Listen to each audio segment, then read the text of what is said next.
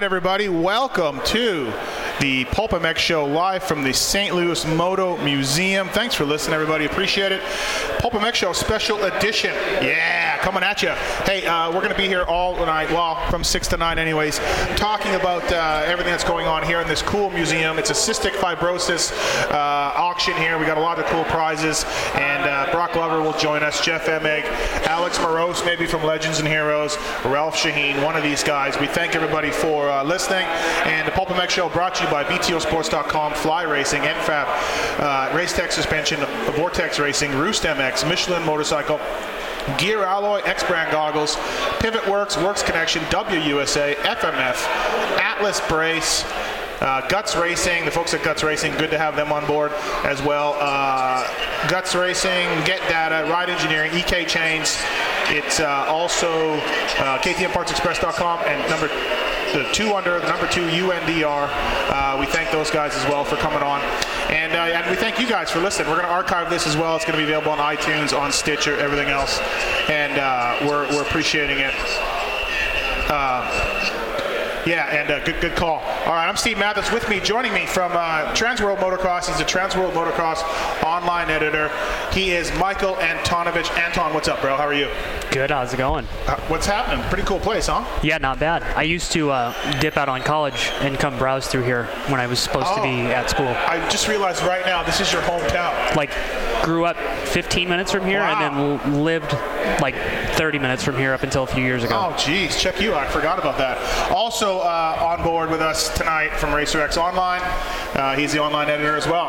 The voice of motocross, the voice of GNCC, the voice of quad racing, the voice of flat track, the voice of endurocross, the voice of Geneva Supercross. He is the Jason White. Yeah. What's up? All right, we are live. We're live actually in the same building doing a show together, which very rarely happens. Yeah, we pulled it off somehow. The last time we had a live show was the Arena Cross Finals in Vegas, and it was the one and only time that the Pulpmx Show went live. You were not invited back. Was not invited back. It's unfortunate, really. But that was actually a lot of fun. It was. I just think we should have not screamed into the mic over and over repeatedly. Instead of like explaining what was going on the track, going, oh my God! And then people at home have no idea why. As some Arena Cross guy slams into some other Arena Cross guy. There's no attempt to describe the action. No, it was nuts. But hey, Weege, Anton, from here. Yeah, I did think of that. Anton and I walked in about the same time. So you have the same problem that everyone has when they have their home race, which is you're trying to cram in actual family visit stuff while you're working, and then you're either dissing out us or you're dissing out them or something like that. Like today alone, went to the track, left the track, went and saw my best friend who just had a kid this week, went and saw my mom's business, and came here. And in that time, I'm sure I've pissed off an aunt or an uncle that I haven't seen this week. Yep, I know. That'll be my deal in New Jersey in a couple weeks. I stay at my parents' house for that. Do you stay local? Oh, yeah. That checks a lot of boxes. That's why I can come so early, because I don't need a rental car. I don't need a hotel. I don't charge them for food. I just go stay at my dad's. Really in a moto mecca. You really grew up in an absolute mecca of motocross. I mean, this is really the hub of all motocross in the world. I mean, look at how many people we just have District 18 just pumping out guys. Absolutely. One title after another. Oh, when I think of the Hedden brothers. And then I think of the Hedden brothers. Yes. And then I think of the Hedden brothers. Yeah. Am I missing anybody? No, I think you got it. Where was Donkey Kong from? Brian Mason. That was the other part of Illinois. Okay. He would come over here, but like different part. So Hedden brothers. Because Hedden brothers are for here. But we can transition to what this is. For some strange reason, there is one of the coolest places to check out motocross memorabilia and bikes right here in the middle of downtown St. Louis. Yeah. It's either really good for fans or hopefully, I guess, really good for random people who don't care about bikes and check it out anyway. Yeah. Because it's the middle of the city. Yeah, and there's a ton of stuff around here. Like, St. Louis kind of gets a bad rep, and some of it's justified, but other parts aren't. But there's a lot of museums here. Like, anything you're interested in is here. Yeah. Like at Forest Park, which is right down the road. Yeah. All of that stuff is subsidized through taxes, so all of the art museums, the zoo, anything like that's free to visit. Wow. And it's like one of the best. Wait, free? Free. I'm going. Wygant's already very upset. What happened? The day has started off rough for him. Yeah, it's going to be very difficult to even get through this show. I have an axe to grind with Steve, and we'll spend the next 3 hours trying to hash this out. Yeah, so what happened? Part of the arrangement for us to do this show, it said, Steve, you and your co-hosts will be comped a beautiful dinner at the Triumph Grill, which is part of the Motor Museum. Excellent restaurant. I have eaten there before. I was very much looking forward to it. So about 4 o'clock, I hit up Steve, are you going? And he says, no, I got stuff to work on and I'm not going. And I'm like, well, I got all this to work on. Yeah, well, I'm like, well, so you're going to skip the free dinner? And he says, yeah. I'm like, well, I'm not going to go just by myself. So I guess I'm out. So I got a company credit card, so it's not a big deal until you order food and then they say, oh, we do not take American Express, which led me to purchase $8 of Chinese food on my own personal money. This crushing, all Anton. because you did not take the free meal from Triumph Grill. Where did you... I don't, there's so many variables to this. Like, why did you settle on $8 Chinese? Well, why wouldn't you settle on $8 Chinese? If there were $6 Chinese, I would have settled on that. This is true. It was in the parking lot of where I was when I was trying to figure out where to go and what to do. And now I could have had a beautiful comp meal at the Triumph Grill, and instead I had to spend my own money. We have 3 hours. I'll take you out. We'll go eat after this. We ate at the Triumph Grill last year. Were you there? No. I got invited to after the race. There was a day race last year. Oh, that's right. So after the race, we came over here that would be to the great. Triumph With the Grill. day race, it was that'd be fantastic. awesome. It was good food. So yeah, why don't you explain the setup here? We talk Triumph Grill. We talk about this museum. It's pretty cool. I don't know anything about it. I just got here. Well, you've eaten there before, and you've been to the museum, so you kind of know. Yeah, the museum's really cool. I'm not exactly sure who owns it or who started it or anything, but I'll explain just so people understand. There's a restaurant, a really nice restaurant here downtown. There's a couple of motorcycle shops, the KTM shop, mostly European bikes, right? Yeah, KTM shop. Yeah, there's a Moto Europa right across the street. Yeah. So KTM, I want to say Ducati. Yeah. And then Triumph is right there. Yeah. And then it leads into this. So that's all connected. So there's a restaurant, then you have the motorcycle dealerships connected, and then on the other side is this awesome museum. And this is open to the public? Yep.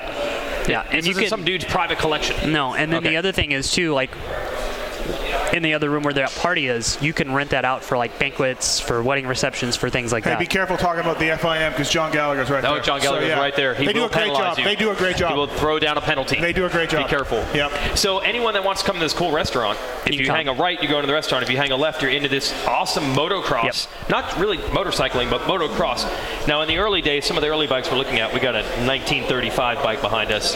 There are motocross bikes. Yeah, they're just motorcycles at that time. Yeah. But as these bikes started to evolve, and they had dirt bikes and street bikes, it's predominantly dirt bikes that are in here. So this is obviously a motocross enthusiast who has made this happen. Well, and then the other thing, too, like, there actually are a few motorcycle museums around here. The Mungan-Ass family that were really big in 6 days back in the 60s and 70s, they have their own museum as well that's huge. They owned a bunch of Honda dealerships. They still own a lot of car dealerships, too. And I want to say they have a part in tonight, at least, like donated things. And Yeah, there's a lot of cool things. There's a Cystic Fibrosis auction. That's only the first time I'm going to screw it up.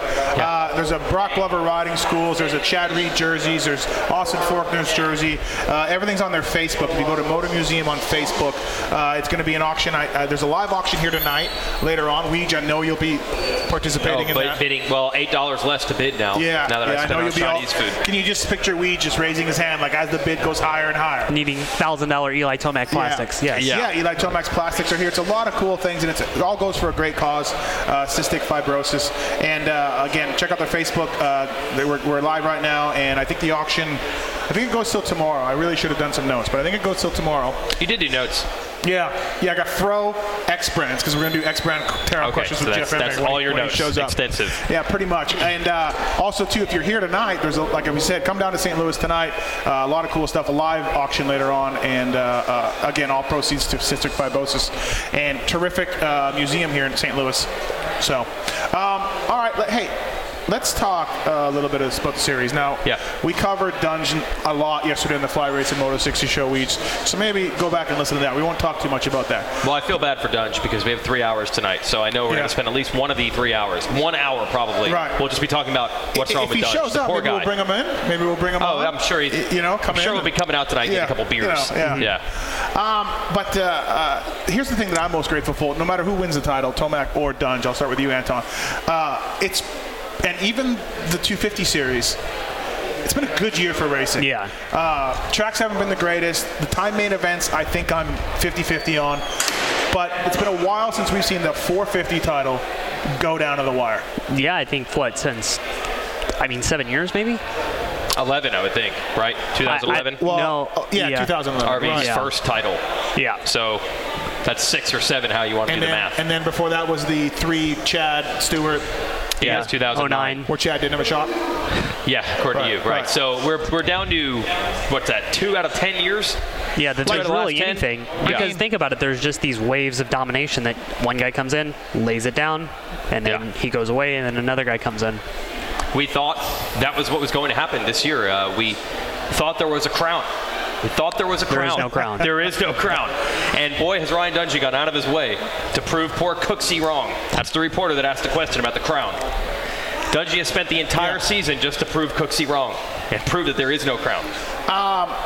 Anton, what do you think's going on? Do you think it's the tracks? You think it's the bike? You think it's Roxon's injury? You think it's him taking it easy? I think he's just kind of taking it easy. I mean, you can tell that he definitely still wants to do good. He says it. I mean, it's pretty clear. But I think at the same time, too, he's not going to push it and do unnecessary things like he has never done for one more time. Yeah. Everything we kind of hear, is he done? Is he not done after this year? With the way this last few weeks have gone, you're kind of starting to lean like, oh, maybe this is the end. I agree. I'm leaning more and more towards that this might be his final year. Yeah, and I do agree with you, although that kind of bums me out because it's so odd that we're in a sport, unique amongst almost any sport that I can think of, where it's pretty much like if anything starts to go sideways, retire, be done, get out. Yeah. Now, there's a lot of reasons for that. The work, the risk probably at the very top, and the general competitiveness where this is a sport where if you're good, you're expected to win all the time. And if you suddenly stop winning, then jerkies like us go on a show and keep saying, what's wrong with you, what's wrong with you? See, that's a tough standard to live up to, so it's sometimes better to leave. And that's what I asked him in Indianapolis. Like, look, you've been so successful over the years. Is this fair that we're judging you against all that success, or is this just isolated incidents that we should just judge against themselves? Yeah. Because this isn't last year. This is a whole new season. Right. But we expect when you're Ryan Dungey or you're Ryan Villopoto or you're Chad Reed or James Stewart, as soon as you were winning and then you stop, you're done. Oh, my God. Well, what's wrong with you? What's wrong with you? It goes back to when Wyndham hung it up. He went 10-11 the first 2 rounds. Done. And I'm like, he's like, I'm not going to get 10th. I'm like, 10th is pretty good. I mean, you're an older guy. Really good. Like, you got the longest line in the pits for your autograph. You're doing 180-foot transfers in opening ceremonies. Everybody's basically beating themselves off to watch. You know what I mean? So, what's wrong? Yeah, and I think Chad Reed is going to that right now. It was awesome to have Chad Reed at the races last year. He made all the races. Most of the time he was getting 6th or 7th. He had a podium here or there. Same thing this year. If you quizzed any fan, or if you did a poll of any fan, and you said, would you rather have Chad Reed not here or getting 6th? Yeah. They would all say, please keep racing and get 6th. But I guarantee you he's super pissed about this. Well, how about his super race in Indianapolis when he held off Dunge? Oh, it went nuts. I watched that race like 3 times. It was awesome. Crowd went crazy. Yeah, absolutely. They went nuts. So that's a big problem of what Dunge is up against, where he can't just, unlike you could in most sports, you can't become the veteran role player who has a couple of good games or a couple of good races here and there. Other times you're just out there like a regular guy. Once you're the champ, it's difficult to no longer be the champ. So that's a huge thing, and that kind of bums me out that we can't keep these dudes around. I mean, you're essentially, if he does, big if, you're going to lose Villopoto and Dungey within a 3-year span. That's terrible. And with no indication that Ken Roxon's going to be back. Oh, you're right. At his level or back at all. You know that. I think he will be, but we don't know. You don't know for sure. Yeah. The other day he put something on Instagram, and it was just him working his fingers to like pull a towel back in just little by little, and I watched that and I was just like, wow, this is way worse than anybody expected. Because if you're just trying to get motor skills like that again and that strength, that's a huge setback. Yeah. I mean, I talked to him, and certainly he's up against a challenge that no one else that races motocross has had this and been able to come back. No one's had it at all and tried, but it's certainly going to be tough. Yeah, you're right, man. If you lose Roxon and Dunge, I think going into the season we all thought Roxon, Dunge, Tomac are the three main dudes. Yeah, it would have been great. To think that you could potentially only have one of them even left racing next year would be atrocious. It would be. You know, I got this theory about Dunge. I think a lot like Jeff Stanton, we're not going to really appreciate him till he's gone. He's is he second all time in outdoor wins? Yeah, it's something crazy like that in the 450 class. Yeah, 450 class, he's second. He's second to. Yeah, I do. Well said to Carmichael. Can I get a Corona, waitress? Thank you. Oh, Anton. Thank you. Better half taking care of the entire staff. Benny Bloss is in there too somewhere. So yeah. Now she's happy. Yeah. She'll be more than glad. Get him a beer as well. He's injured. He can do it. It's like telling Pookie Nick Ways over there. It's the same thing. She likes him long and tall. Benny Bloss. Sorry, Anton. She's a Benji babe. Yeah. We knew. He's younger. I was younger than she is. I just know what I'm going up against. Yeah. So she is of the I get older and they stay the same age. Yes. That's what she's going for. Definitely. Okay. Hey, good for you. When she turns 30 in a few years, I'm returning her. 30-year warranty. And she'll go find someone that's in their 20s again. Hey, my wife's older than me. I get it. I just think because of the unspectacularness, I guess, no one has that story of the time in practice where they saw Dunge do this or do that. But later on, you start to realize, and I think we're really going to miss him when he's become really good actually with fans. And I mean, he's going to these press conferences and he's asking these questions. Yeah. I know that you're not pumped that he's not staying after. Yeah, I'd like to get a little. Right. Yeah. But he's done a good job of being a spokesperson for the sport the last few years. And Tomac's not at that level yet. Maybe he'll get there someday, but that's certainly not Tomac's strength right now. Yep. Roxon's very outspoken. If you were to lose those two guys, that's a lot of personality leaving the sport. Dunge is a great guy to hang on the wall and say, here is our sports champion. Wow. Not just personality, though, but like names that people already know. Yeah. Because guys don't know Bogle, Seeley, these younger guys, Marvin even. I mean, think about how Cooper good Marvin is. Not a household name yet. He certainly could be, but he is only known within our circles for the most part. Yeah, it's gonna be a void if he leaves. Again, we're like talking about him leaving, but that's terrible. But I'm with you. Like, I just don't think. Look, he's had a contract on the table from KTM. Just go ahead and sign it. He hasn't done that yet. Yeah.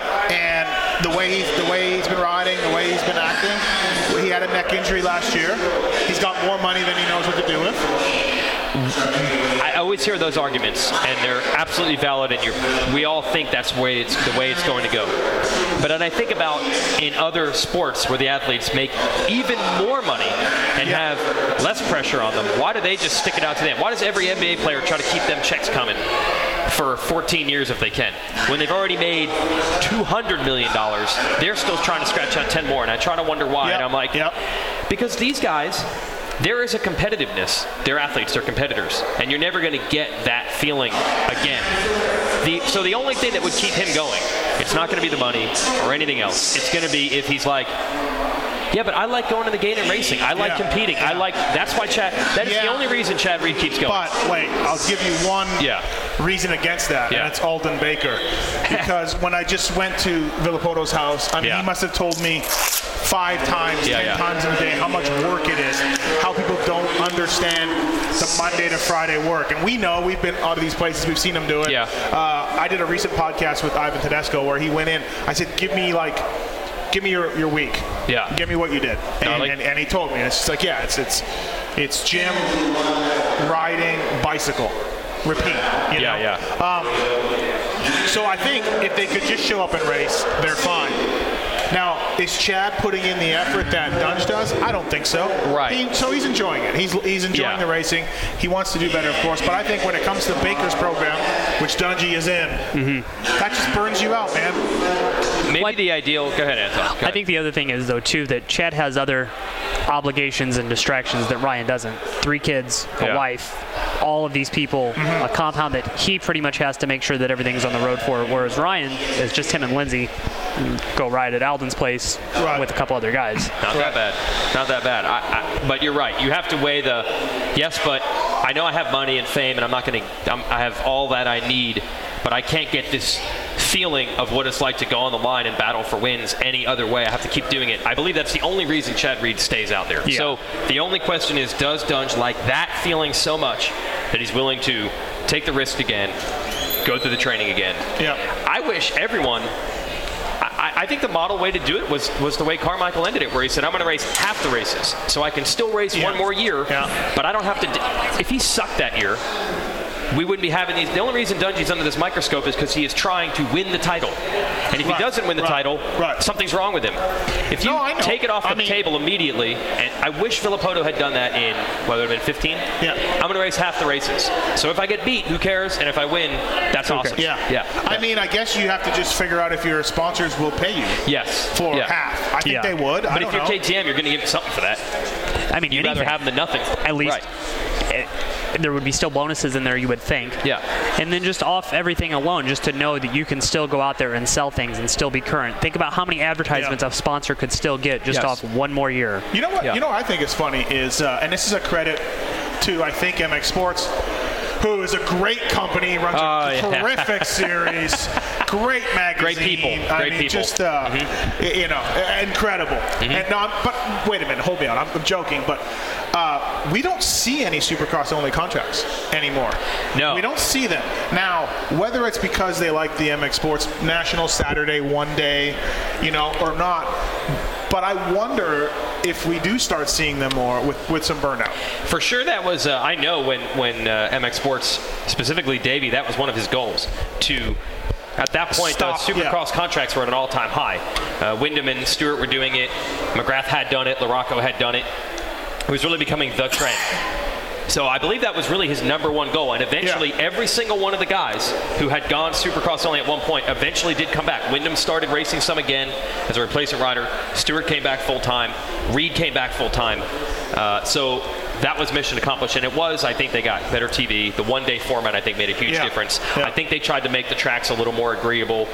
You'll never get all the riders on the same page, but they did at least try to make it better for the riders. And they all had a pretty good time. But, you know, that's now 10 years ago. Yeah. So does the cycle begin to repeat itself again? We had MC, we had Wyndham, we had LaRocco, we had Reed. Stu. Stu was the worst because he was actually the champion. Yeah, and inside a Supercross only contract. Yes. Hey, if you're listening live right now and having some trouble with the stream, I'm going to disconnect. Our guy, Mark's dog, is going to fix it. We'll be right back here with some more live stream, but we're going to still keep talking because we're recording. Okay. All right. Cystic Fibrosis, St. Louis Supercross pre-party. DeCoster's here somewhere? Well, again, folks, I'm trying to explain what this scene is. When you have a really cool restaurant downtown and an awesome motocross museum, you're going to get most of the industry people to come. Yeah. So, I saw Roger DeCoster. Wherever Roger goes, most of the KTM crew, Ian Harrison's probably not far. The Rocky Mountain KTM guys are here. Yep. Millsaps, Benny Bloss. Blake Baggett. Is here. I think this is like one of the bigger KTM dealerships for the region, so hence everybody comes here when it comes to finding that autograph signing thing. Have you ever done the Donaldson Cycle tour too? They got it's a dealership, Donaldson Cycle. Oh, I used to buy gear from them at very good prices. Shocking. They had their own house brand, Mr. Motorcycle. I think it was all vinyl. Probably. Yeah. This is way before my time. Okay. But there's a museum there too. It's not officially a museum, but there's a ton of old bikes in Donaldson Cycle too, as well. So if you add that into this thing, and then there's a Ducati museum here, isn't there? Isn't there another moto museum? But there's a couple. They're in like just like anywhere else in the country right now. Like motorcycling's getting bigger, so there's a couple little shops that are just independent, like 1 or 2 mechanic guys that are getting people into it because they're buying old bikes and they need something to redo. But there's a lot of cool little places around here, just like there is in Portland or Seattle or LA, anything like that. They have those too? Yep. Really? Everybody's got one. Really? If you go, I want to say it's like 15 minutes south of here, there's a whole like Portland area that's all the same thing. It's like one strip of the one street. It's like little breweries. If you go about 15 minutes over past over the bridge with some gentlemen's establishments. Hey, now we you might not want to. That are primo. One of them has have a bucking Bronco in it. It has a NASCAR for a stage. And really? That's new this year, yeah. Oh, wow, new this year. New this year. New this year. Like a Starburst, new for 2017. There's one that has a riding bull, a bucking bull. That the girls ride? Or anybody? No, anybody can. Oh, okay. Yeah, so. Yeah, there's a lot to see here. Yeah. There's if you go to the really seedy I heard part. Ferguson's really nice this time of year. Hey, now my mom works in Ferguson, so easy. The drive from the interstate to here, the first 3 quarters of it. Yeah. Not so great. No. Not so great. Like, I love it here. If I could live back here, I would.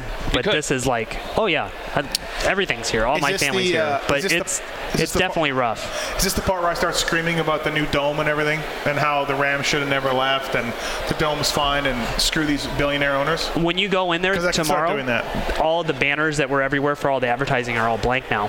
Oh yeah. It's just empty. But they're doing a lot with that stadium. What are they going to do? I don't know. They had a. They're going to keep it though. They're going to keep it. It's not going to close. Apparently not, because I think they owe too much money on it. Oh, great. But then I want to say in January or February, they built like a 1/5 mile dirt track, and so they had a dirt track race in there that sold a lot of seats, and they want to do more stuff like that. Car shows, RV shows. They got to pay for the darn building without the NFL team that it was built for. From 25 years ago, yeah. Good luck. You talked about that actually with Villapoto, where you said, did you think you would just end up back in your hometown? Yeah. Because you weren't planning on going back to Manitoba. No, not at all. I'm not going back to New Jersey. No, I'm good. I'll go visit. Yeah, same I'll go visit. Hey, everybody, hi, how's it going? But I'm not coming back. But Anton would do it. I'd do it in a heartbeat. Wow. By the way, see what happens for most is, you want to go back because your family's there. I want to not go back because my family's there. Is that fair to say? Yeah, that's probably fair. I'm trying to stay away. Yeah, I don't know. I've been gone like 5 years now, 5.5 years. Yeah. And I think it's just because I'm cheap like you are, that paying my rent every month and knowing that I'm in a 1-bedroom apartment where I could have like 18 acres here, I'm just like, oh my God. Yeah, what you could have here is unbelievable. Wrangle this guy. We need to wrangle this guy. Yeah, no, we are. We're getting him. Oh, he's been wrangled? Yeah, Nate, our buddy Nate sent Nate is doing it. Yeah, he is doing it. Hoping to have Benny Bloss here, the Rocky Mountain KTM team. Benny got hurt round 1, but he was fast in the whoops until he went down. In the whoops. Yeah. They were the double-edged sword of whoops. they give it and then they take it away. That was one you missed, wasn't it? Yeah, I was not there. What was that, Minneapolis? Yeah. Minneapolis. Was it? Yeah, it was Minneapolis. Yeah. There's many that I missed. Got Gannon Audet here coming off a season best performance. Yeah, he's a legendary hero. So he really, it's really comfortable being in the museum. Yeah, he pits out of one every weekend. He was whipping it over the triple last week, big time. Grab this mic there, Benji. Right here. Right there. There you go. Why am I Benji? At least he doesn't have a sling on or nothing. He looks good. Yeah, he looks like he's ready to ride. I didn't realize it was him because I was expecting him to be all banged up. And he looks like he's walking around normal. Welcome, my man. What's up, Benji? Benny Bloss, how are you? Good, how are you? I'm good. What's going on with you? Oh, not much. Just out here in St. Louis, watching some racing. We're going to give you some volume here in a second. Yeah, how's that? Sounds good. Yeah, you're really soft-spoken. Yeah, very, very soft-spoken. I think he actually took it a notch down when you said that. Yeah, really, right? How are you here just cruising around with both arms, not with slings and stuff? Well, the doctor told me I only had to wear the sling for about 3 weeks. Okay. And 3 weeks was last Tuesday, so got to take it off this week and feels good. Been doing a lot of therapy and feeling really, really good, making some progress with my movement, and I'll probably wear a sling tomorrow, make sure I don't get hit with it. But Are you going to do more tape X's? Oh, I don't know about that. That looks pretty ugly. Looked pretty white trash, but it did the job. It did do the job for sure. You got hurt in your first race of the year, which is it the worst case scenario? It's pretty bad because, especially racing East Coast, having to wait so long. Yeah, that's right. It was pretty disappointing, but it is what it is. It unfortunately happens, but ready to come back for outdoors. How's the therapy bills after that? Like, that'd be crushing. right? I mean, first round, you were looking good, feeling good. You know, you want to make a statement on the factory KTM team, factory bike on the Rocky Mountain team. You had to be just crushed. I mean, it probably sucked big time. Very, very, very bad, for sure. Yeah. As soon as you hit, did you know I got serious problems? Like at first, I didn't think I crashed that bad. Yeah. And I hit I guess I hit my shoulder pretty good, but I didn't feel like it was that bad. And when I stood up, I could tell. I've done my left shoulder twice, and I could tell immediately the feeling was, this is not good. I didn't know exactly how bad it would be, but I couldn't get it in myself, so I knew it was definitely not good. Man. Okay, so it was a humerus also? Yes. It's kind of like a fracture, but basically the doctor told me it's more of a car dent on the top, like the ball part of the humerus. Okay. Is that good or bad? That sounds I don't bad. know. Okay. I don't think it's great. Yeah, for sure. yeah, exactly. So, did you have to get surgery? It's not a plates and screws type of thing, though. Actually, the doctor, I had the Latarjet procedure. We don't know what that means, but sounds gnarly. See, I don't really know what it means either. Yeah. Okay. They cut a little bit of my shoulder off and then screwed it into a different part of my shoulder, I guess. Okay. But they had to move some tendons as well. But I had that done. I'm going to pose you for your photos here. There we go. That looks really great. Hey, I just want to get Ray to get his logos in. There you go. Getting the logos in there, Ray. Let's focus on the positive instead of going deep into your surgeries. Before you crashed, you were coming up from did you get a bad start or did you go down? I don't know exactly, but. Got a pretty bad start. Okay. I was outside of the box, just outside on the corner. Before then, coming into the day, how'd you feel? I felt really good. Actually, I guess 2 weeks before the race was actually pretty rough. I had a crash in California before I came back to Oklahoma, and I had to take a week off for that. And then I got the flu the week before the race. Oh, jeez. So I only got to ride probably twice in the 2 weeks before the race, but those 2 days I felt really, really good. I was really excited. Struggled a little bit during the day, but felt good at the end of the heat race and started feeling really good in the main, and then unfortunately had to crash. The whoops, he was good in the whoops. He was good in the whoops. I think you're 9 feet tall. How can you be good? Yeah. Obviously not good enough. You just got too eager. I'm going to go ahead and say so. I mean, it's one of those things, right? Like Anton said, you're good in them, you pin it in them, but there's only so fast you can go in the whoop section. For sure. Those ones were pretty gnarly. Yeah. And I hit the right side, which I hadn't been doing, but, I don't even really know what exactly happened to get me so buck, but they were pretty messed up. So what have you done other than therapy and crying in your couch? Like, what have you done the last couple weeks? I don't do a whole lot. Basically, my days revolve around therapy and ride my road bike on the spinner a lot. A little bit of leg workouts and ab workouts, but I can't really move my arm a whole lot right now. The therapy is mainly just like motion stuff. Can't do any weights, none of that. But yeah, no, I've been playing a lot of MX versus ATV, getting pretty dialed in on that, but having fun with that for sure. So you have the tracks wired. Oh, the tracks super figured out. This weekend's track I've got dialed in. Like, that's probably been my best one this year.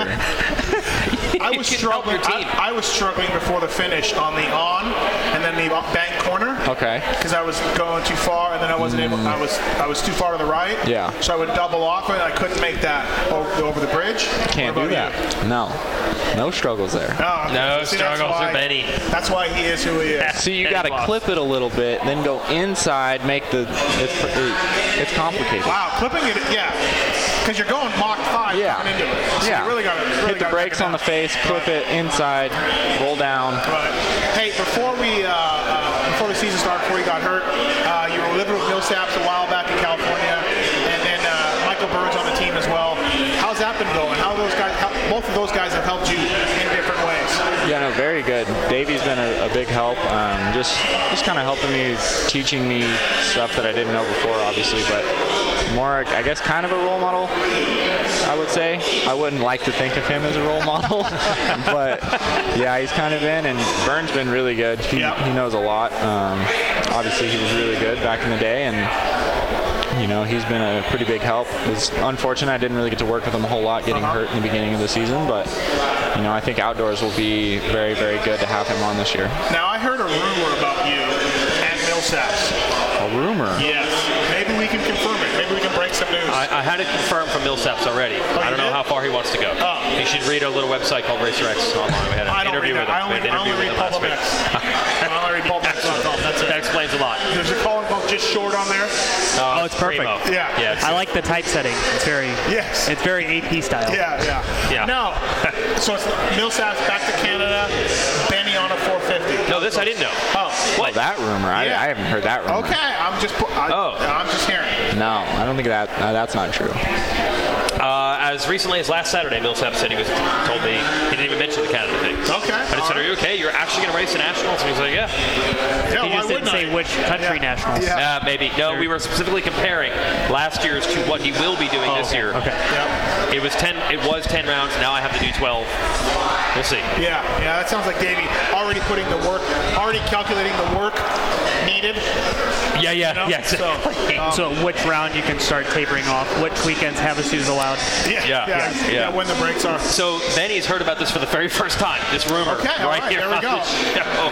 Well, you were 450 anyway, though, right? Yeah, I was 450 outdoors for sure, no matter what. No matter what. Are you going to make the start? No problem. That's the goal. Yeah. That's the goal right now. Working hard for it. All right. Well, hey Benny, thanks for joining us, man. Appreciate it. Thanks for having me. We'll see you tomorrow in the pits, hanging out, signing autographs. Yep. Sounds good. Kissing babies. Yeah. Watch out. Telling dudes the lines from the video game. Watch out for Megan. All right. See you. Benny Bloss, everybody from the Rocky Mountain KTM team on the road to recovery. Should be interested to see Benny when he gets outdoors. Is he considered a local product in motocross terms? Yeah, you know what? I never saw him ride over here. I never knew that there was some 9-foot-tall giraffe riding dirt bikes on the other side of Missouri. Really good. Yeah. But like Faulkner there's a track that's 20 minutes from here called Archview, again across the street from the fine establishments in East St. Louis. The track is, you look at it and it looks like it's in a farm field, but right across the street's a penitentiary. Across the street from that is a flea market, and across the highway from that is a strip of strip clubs. That's a bad combination. Forget the penitentiary, that's fine. No, dude, many dads love it. Park there on Saturday night, kids go to sleep, play PlayStation, and cruise over, come over on Sunday morning. But Faulkner would come ride there, but I don't ever remember Benny at all. Yeah, well, he was kind of a late bloomer. I mean, until I think he was in the B class, he was virtually unknown. So maybe he just was there and not ripping it up to the degree that is getting all this buzz. Speaking of virtually unknown, which one of you can tell me about this JGR Suzuki fill-in? I couldn't tell you. I needed to look at like the Trans World Race Series results to see if he's ever even ridden one of ours. Had he? Okay. I didn't look. We know that Kyle Peters literally walked by J-Bone's office to get the fill-in ride. Yeah. Was this guy doing a tour of JGR and he walked by J-Bone's office? About a month ago, I saw J-Bone was carrying around a Excel spreadsheet. We're going to drink you guys out of house and home with your wife. That's continually buying us beers here. Big thanks. So J-Bone knew that they were going to need, it was hard enough to find a replacement for Bisceglia. Yeah. Because they got Kyle Peters and they knew that his days were numbered. He was going to have to go. Yeah. They had to find a replacement for him. Cunningham wasn't on the radar at that time because he was on another team. Yep. But all the while, they also knew Phil is not going to be back for Seattle, so we're going to need to find yet another guy. So J-Bone had this chart, all these colors, and like, does he have a deal, and is he eligible for 250s, and can he race West, and all these things. It's very complicated. So apparently the answer is just get someone who has not raced anywhere ever before. I mean, I guess. I feel like there's got to be some privateers out there that are like, seriously, was bro? right here. Is there not a Gannon Audette for the West Coast? Maybe he... you can't, bro. He's racing east. No, I'm saying a guy like that. Like, there's a lot of guys a Gannon Audette type. Yeah, surely. A guy like that, isn't there? Yeah, surely there are your borderline main event You dudes. only need him for 2 weeks. Mm-hmm. Yeah, so... In theory. I don't... What about this kid? You ever read a list? It was a Budman. It was a Budman move. Budman, we know, is tight with the team. Works with Pike. Even worked with Barsha for a while. For a brief time, Budman was even wearing the team shirt. Now I think when he's back, he's just Budman again. Okay. So I guess Budman recommended him. The Budman, Barsha, Budman, Pike, Budman, amateur. It's all very convoluted. Yeah. Well, Budman was just Pike's guy. Then Barsha started getting interested in Budman. Okay. And then both riders on the team were working with Budman. So I think at that point they're like, just put a shirt on. Okay. And if you come to a race, you can even have a headset. Then at some point, Budman was no longer with Barsha, and then he's back to only having one guy on the team. So he was no longer in a team shirt and no longer on the radio. But Pike's been hurt since round 3 or whatever. And he's still there. And he's still around. Budman? Yeah. Yeah, you would know if you came to races. Yeah. No, for real. I see No, Budman for real. all the time. Yeah. So I'm like, come on. Budman was like Indianapolis. Yeah. Budman. And Nathan Ramsey. Nathan? Yeah. That was because there was a coaching thing. Yeah. There was coaching thing in Indy. But you're saying you're seeing Budman quite frequently. Yeah. Maybe he was going to every race just planting the Cade Ottenreit seed. Just to keep saying it. Is Cade Ottenreit any good? Here, I vaguely remember his name for Loretta's last year, and that would be fine if he had raced A class and was on the verge of turning pro. But he was actually a year ahead of that. Okay. He was in the B class and schoolboy. So he said he was planning to race Hangtown anyway as a privateer. Okay. But I think he conceivably could have raced like one more year even as an amateur. Okay. So maybe the only issue is that he's jumping out a little early. And if he had raced one more year, maybe a year from now he'd be like, oh, I've kind of heard of this dude. How stupid are we going to look if he's the new Ryan Dungey? Same thing. Well, one thing I will say that the model of these dudes who kill it all the time and then just continuing to kill it, like say Faulkner's kind of doing right now, it's not working out for most of them. So most of these dudes that are working out are these types of stories. Like we just said, Benny Bloss. The guy that isn't burnt out already. Or something. Like we were just literally talking about with Benny Bloss. You said, speaking of unknowns, look at where Bloss is now. Yeah, no, absolutely. Yep. Bloss got a one-race deal with Cycle Trader, right? No, he did a couple. Rock River? It was a one-race deal with Rocky Mountain, or with what was BTO. That was only supposed to be one race, I think. Really? He was supposed to race coming out of Loretta's. He got a concussion, so he only raced once. Yeah. Indianapolis. Yeah, that's what I meant. Ironman. It wasn't a one-race deal, but he only raced one race. Yeah. He got hurt. Yeah. Right. But then the team that he's on now, that was a one-race deal last year that turned into all summer and That's now. a one-race deal. One-race deal. Wow. Yeah. Yeah. So we could, you're not kidding, 2-3 years from now we could be like, remember when we made fun of Cade Ottenreit and had never heard of him? Well, I would like to say maybe, but look at JGR Suzuki's luck. Right.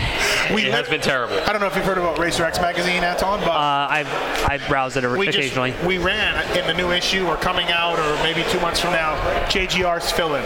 Their entire list. I forgot. It was amazing. I forgot Nick Paluzzi. I forgot. Christian Craig.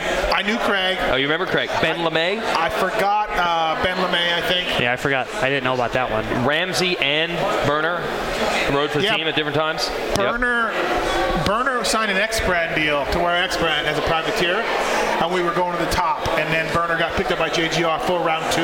Oh. And there went the X-Brand deal. But, yeah. I've heard you hold grudges over those things. Oh, yeah. I've heard. Yeah. I've heard you hold grudges. Yeah. Oh, yeah. You know me, for sure.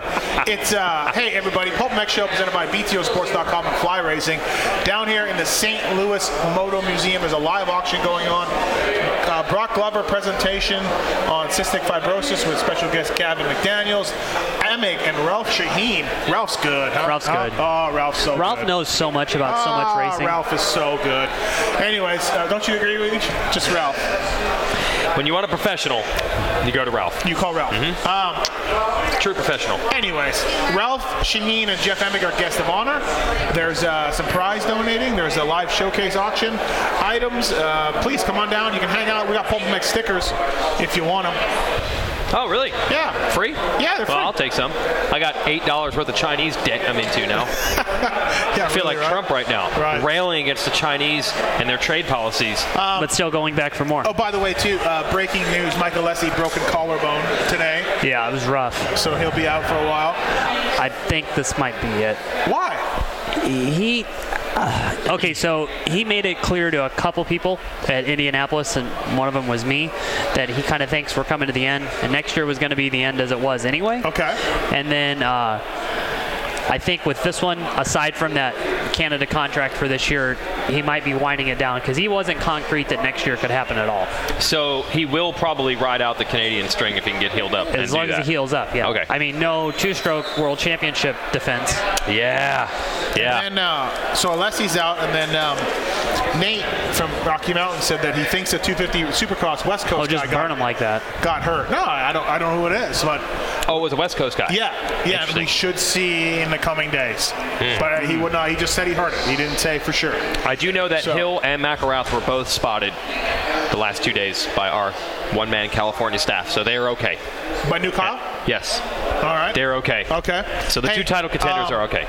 Prediction for tomorrow, Weege, do we see 250 Supercross East fireworks? Not in practice. Okay. I think we're good. Yep. I think we're good with the practice thing. That last gate pick, that is an awesome threat. And just to make sure there was a moment, there were about 4 seconds where I'm like, oh, Craig is going to pull this off. He looked like he was going to get a halfway decent start. I'm like, he's going to end up 6th or 5th. But then he hit the tough blocks, and I'm like, all right, justice served. That penalty officially sucks. So I think that's the end of the practice shenanigans, but in the main events, honestly, who the hell knows, man? Okay, so the mains, everybody's gunning for Ferrandis, okay? Nope, Savachi doesn't like Osborne. No. No. Craig needs to prove a point. Craig needs to turn his season around ASAP. Yeah, Craig does not care who's where in points. Nope. He's got to win a race. Yeah. Adam, I think, is probably on Team Joey. Yep. Versus over the Indianapolis practicing. Yep. It's going to be. Well, Adam and also Jordan Smith, they're absolutely in the title hunt. So there's nothing. They've all got to try to win races. Yeah. They're all in title contention. There's no. Yeah, between those four, having everything to gain, trying to win the race, Ferrandis not caring, Craig not caring. We did lose Amart, unfortunately. We did lose Amart. But that's still 6 dudes. And I heard Amart's injury is a little more serious than what they're letting on. Yeah. Well, it sure looked like it should be. Yeah. I mean, dude, he got folded. I can't believe he got up. Did he ride after that? No. Oh, see, I thought someone said that he rode the bike off. Oh, I think he did. Yeah, no, I would still be in the dirt. I don't think he got an asterisk ride off. I think he got looked at the asterisk, but got up onto the bike, but then rode off, And I saw him walking around in the pits in street clothes that night. Slowly, but he was functioning. I heard he got literally piggyback ride from the TLD truck to the Alpine Stars Medical Center.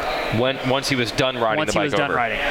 Yeah, so that sucks. So the bottom line is, I really think you guys. I think the series is going to get. It's going to get because then you got to think they have a few weeks off and just let that simmer before you go to New Jersey and just beat the hell out of each other again. Yeah, I agree. And that class, the teams, the riders, the people around the riders, they are not good at putting a blanket over the flames and calming them down. No, they're not good at that at all. In fact, they ramp it up more. Hey, I mean, I asked Cincerillo last week in the post race, what's going on with practice? You know what I mean? What are you guys doing? You guys are a bunch of morons. He said, and this is Adam, he goes, why does everybody line up to board a plane 25 minutes before boarding time? I agree. Because it's the 250S, because it's 250 class. Yeah. He's just saying it's just 250 class. That's it. That's why. Yeah, you're not seeing this between Tomac and Dunge. If you were 20, if you were 20 to 24 years old, when you had the chance that you could make God knows how much money for that, I'd be killing everybody. Dude, I would put in practice. In the dirt. In practice. Okay. It's going to be interesting, though. We touched on earlier about how good the Supercross season is going to be and how we're going to, regardless of, I think, maybe Dunge wins, maybe Tomac wins, this thing's going to the wire. Yeah. I think we can all agree on that. I mean, even if it, God forbid, something bad or something that kind of kills the momentum of it happens, a Eli, 5th or a 7th or something. Yeah. Either guy does it and the other guy just blows it out. We've seen so much good racing up to now that it's been worth everything already. I think we almost don't know how to deal with it. We're almost used to, by the time you get to Indianapolis-ish or Detroit or here, the series is on cruise control. Yeah. It's almost bizarre to be wait, no. Yeah. This is legit. When that gate drops tomorrow night, it's going to be crazy. Let me ask you this. So we're 5 rounds left? I don't even know. 5 rounds? Yeah, now it's 5, right? Yeah, St. Louis, Seattle, Salt Lake, Jersey, and Vegas. Yeah. Time main events. Yay or nay? Yay for me. I like it. I like it. Yeah, I think it's good. I think so too. I always thought that you wouldn't notice the difference. Fans want more racing. It's not going to feel any different. I actually do feel like the races feel longer. You feel like they are, but they are. But it's It ends up being they are. But a lot of times it's the difference team. What you knew what he meant, Anton. Yeah. No, I know. But it's like 4 minutes, and I'm like, in the grand scheme, you're not even going to notice 4 minutes. But I feel like you actually do notice the 4 extra minutes of those guys, the stars being out there. But then you have to think too. That's 4 minutes extra, and hitting the same obstacles hundreds of times more, and hundreds of more opportunities for anything to happen. I agree. I think we talked about before the season started about these time mains. We talked about the non-elite riders struggling, and I think we've seen that. I think we've seen it maybe more than I thought. And we've been lucky that there hasn't been as many injuries this year. No. The field is deeper. If you didn't have 15 factory riders still out there, those main events would be a disaster. It'd be terrible. Yeah. Well, I mean, do you agree with me, Anton? Some of these got, no offense to the Alex Rays and the Seven Deuces and Nick Schmitz. I mean, these guys are all my guys. Yeah, I know. Pulpmx guys. Mm-hmm. But they're struggling to finish a main event. You know what I mean? Very busy guy. We'll get you in. Some point, come on by. Yeah, all right. Excellent. That's Alex from Legends and Heroes, big part of this. We'll bring you in later. All right. Alex is the one that contacted me to do this. I don't know. I guess the DMX guys were busy. And I guess the main event guys were busy. Yes, that's how I get a lot of my gigs. Ralph is busy. Yeah. See, but it's good that you're wanted. No one knows about me. Wanted second or third on the list, yes.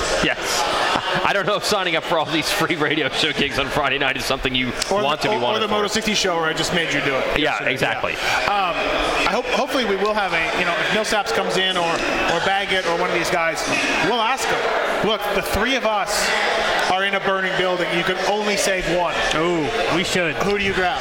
Well, I know Baggett's answer. Yeah, I'm good. That's a layup. I know Millsap's answer. Millsaps will walk away from the building, I think. We were talking about the time mains, though. Okay, yeah. You're right. Those dudes, it's got to be tough on them. Dude, you watch them near the end, and they're struggling, man. Yeah. These guys, this whole thing is like I need 6 laps. Yeah. I need 8 laps. Do you think that they changed the way they go? Like where last year you knew if I pushed to lap 12, and then I need to cruise maybe 5 or 6 more laps because I'm going to be lapped by a faster rider, my night's going to get cut short. Where now this guy doesn't know how much longer he needs to push. You could push to the 12 or 14 minute mark, but you don't know. That's a long time for 8 more minutes, 6 more minutes. And that's assuming they even know the timing, which I think they don't. They don't know where they're at. I actually wish the board still lists the top 5, and it has the space on the top to put the laps. Oh, yeah. I wish they would still even just put the laps on there. That would give the riders some idea. Because I would imagine going into the main, if they did some math, they could probably guess. Yeah, because, by the time practice is over, we kind of know how many laps a heat race is going to be, how many laps a main event is going to be. And the teams know that. If they have everything down to a science and math, they know. Right. It'd probably be within 3 laps, right? Yeah. So if you know it's going to be 24-ish, if you could see you're on the 21st lap, at least they'd have a clue. But I guarantee you, some of those dudes, they don't know if there's 10 more minutes left or 5. Yeah. No, they don't look at their pit boards. No, they have no idea. Honestly, there's been some idea floated for next year, I've heard, about going to a Monster Cup format where everybody's pre-qualified. Yeah. And either 2 mains, 3 mains, 250 class, 1 main, 2 main. Yeah. I suggested to somebody that they should put the non-qualified should have a main. 450B main. Yeah. That'd be awesome. Give them a little bit of moment. We need more racing. Yeah. Yeah, that'd be great. I would prefer that format to the time main events. I'm the one bitching about change every year, so I can't, these time main events, I can't say, oh, it sucks. I'm not that stoked on them, though. Just because of the track conditions. I think the guys are struggling a bit. Now, have you heard that they have admitted we didn't realize how bad it would be. We can make some adjustments. Yeah, I heard from a rider. So it can be somewhat fixed. I heard from, and this is credit to the folks at Feld, but I heard from a rider that the higher ups at Feld said, "Man, we screwed up. Yeah, we didn't know the tracks would get this beat. We didn't know we needed more dirt. We didn't know we need more maintenance time. Yeah, and our bad. Yeah. And so, hey, everybody makes mistakes. Admitting it and seeing if they can do something about it, that'll be great. So I think that for me, I like to hear that kind of stuff so they can work on that for next year. Yeah. So I mean, there are certain things that we do or we see in the sport that 10 years later we look back and we're like, why didn't we ever think of that? Let me ask you this. How come no motherfuckers can figure out that the race order, like, I know what they're saying. They're saying they can't start with 450s in case there's a NASCAR overrun or an MMA overrun. Yeah. Okay. I think that's why it is. You I can didn't tell know me, that. Mr. I didn't know that was guy. the reason. You're the TV expert. I here. figured they do it that way because, once again, that's the way it was always done. Okay. Maybe well, that too. Why do they insist on going 250s, 450s, 250 LCQ, 450 semis, 450 LCQ? I It's agree. terrible. It's very fixable. Yeah. And besides, what sport starts their night without the stars starting? You bring them out for the opening ceremonies, they do a hot lap, you interview them, go away. Now we're going to do 250 class. It makes no sense. And on top of that, if you're in a 450 guy, you have no time. If you're on 450 semi 2, there's no chance for an LCQ. Yeah, so, I actually spent a lot of last Saturday down on the floor, and I noticed that most of the guys, I think Freezy didn't make it in through the semi, got 6th. And he just didn't even leave. He just, all right, I'll just stand here, and we'll just go back to the gate. When I wrenched for Alex Wright, that's what we did. Didn't even move. I go, hey, we're going back to the truck. He's like, oh, no, we don't go back to the truck. We have to stay. No, you got like 4 minutes. Right. But if you had a problem, you're screwed. Yeah, if you twisted an ankle and you need to look at it, or your bike was broke, and get in here. Ray Butts, honking the horn.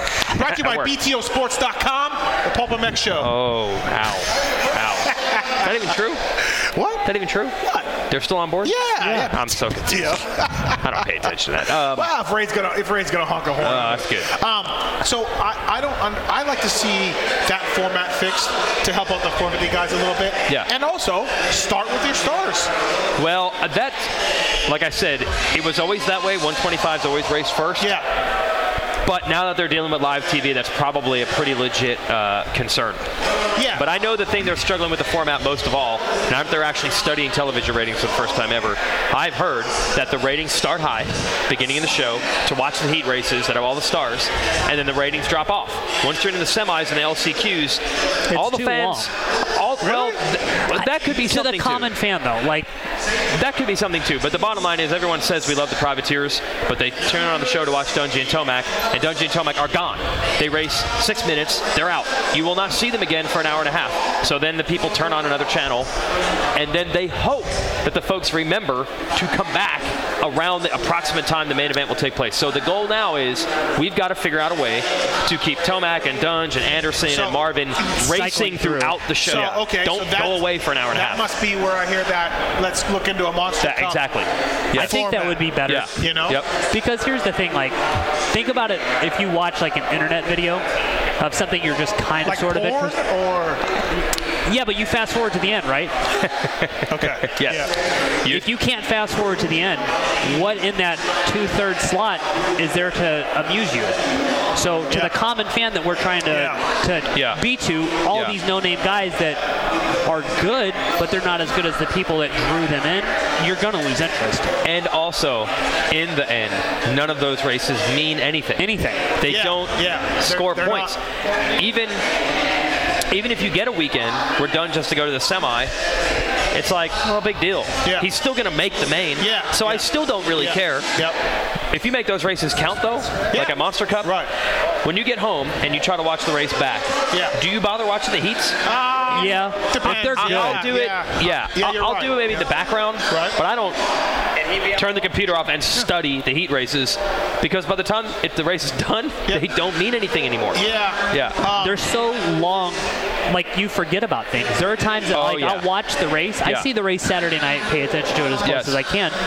By the time I get to watch it on Sunday afternoon, there's stuff that I remember watching and being so excited about that I don't even see, or on TV it doesn't look as cool. How many people remember Sealy won a heat race last week?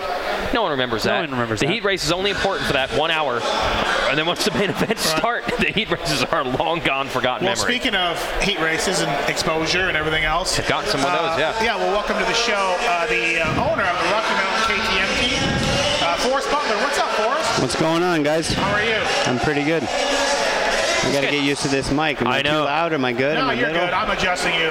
Matthes' mic is the worst. Why did you? How did that happen? No, you're the one that low. gets the most echo. I don't know. Yeah, you're the lowest. All right. Sorry. All right. No, you're That's right. better. Also, Ray Butts from Rocky Mountain ATV see. How are you, Ray? Good. How are you doing? I'm good. Thanks for coming by, boys. This is Forrest. We came here last year. It was a day race, and we came to this place for dinner after the night show. Yeah, we did. This is actually our 4th year of doing the event. Oh, is it really? Yeah, we did it for 3 years from the beginning. Each year it's grown and grown, and this year looks like the biggest one to me so far. Yeah, it's a pretty cool deal, I think. We were just talking about it earlier. Obviously, the auction's going on right now. Go to the Facebook page on Motor Museum, and you can see everything on there. It's a really cool deal. Yeah, it is. It's funny. I'll drop a name that most people don't know, but for me, this came about from, we sell our bikes and team bikes at the end of the year. Okay. And over the years... JT's bike? Yep, JT's bikes used to get sold. But I don't know, maybe 30% of the customers stay long-time loyal customers. They love the bikes. They love having a real team bike and the way we build it. And there's a guy named Jim Robble, who's an enthusiast from here, from St. Louis, and he donates some of the bikes to the museum. He's just part of the whole thing. That's who actually invited us 4 years ago. He had bought a team bike and then became an enthusiast and would buy a bike each year. I'm just a friendly guy, just nothing but a friendly fan. So that's how I got introduced to the whole Triumph Grill and the hotel, and I don't even know the name of everything here. It's crazy, though, to think, He's only had 4 years, so... Yeah, that's true. Yeah. Maybe there's a pamphlet or something we can hand out. It's a legitimate restaurant, like a nice restaurant. Yeah. You would not know, you could go to the restaurant not being a fan of motocross at all. It's legitimate, it can stand on its own as a fine restaurant to go to. But, oh, by the way, turn left, and there's this awesome museum. I've got to assume there's people that don't care about motocross that check it out and are like, oh, this is pretty cool. It's legitimate enough to stand on its own and draw in maybe some new fans. Yeah, definitely. I think usually when you go to things like this, they last for a year or two and they kind of drop off, Yeah. I mean, we have your normal autograph signings in different dealerships, and things are up and things are down. But this one, really, there's some impressive old motorcycles here, Yeah, when you see, some of these, there's one on the front that's made of wood. It's literally made of wood because this is 1890s technology. Well, it's pretty bitching because did you read the little story on it? I mean, the guy he lived on a farm and was like, you know what, I love motorcycles, but I'm going to spend $0. I'm just going to grab stuff around the farm and build a bike. Yeah. And they actually wrote it. It has a chainsaw motor, and everything's just jalopy, but it worked, I guess, apparently, according to the story. Good enough to get around the farm. Go ahead. For the teams and everything, you guys do a different dealer signing every Friday night. Do you think that every city maybe has something like this and they just haven't reached out to the right people to get it out there? They do. For us, my team specifically, especially since we went with Rocky Mountain this year. Rocky Mountain has not only an online retail dealership, but they have a couple brick and mortar dealerships, full line. So our commitment with our title sponsor in Rocky Mountain, unfortunately, takes us out of going to just every independent, dealership for each weekend. And so for me, we're in a little bit of a different boat. We respect their sponsorship and their dealerships, and that's obviously where we guide all of our fans.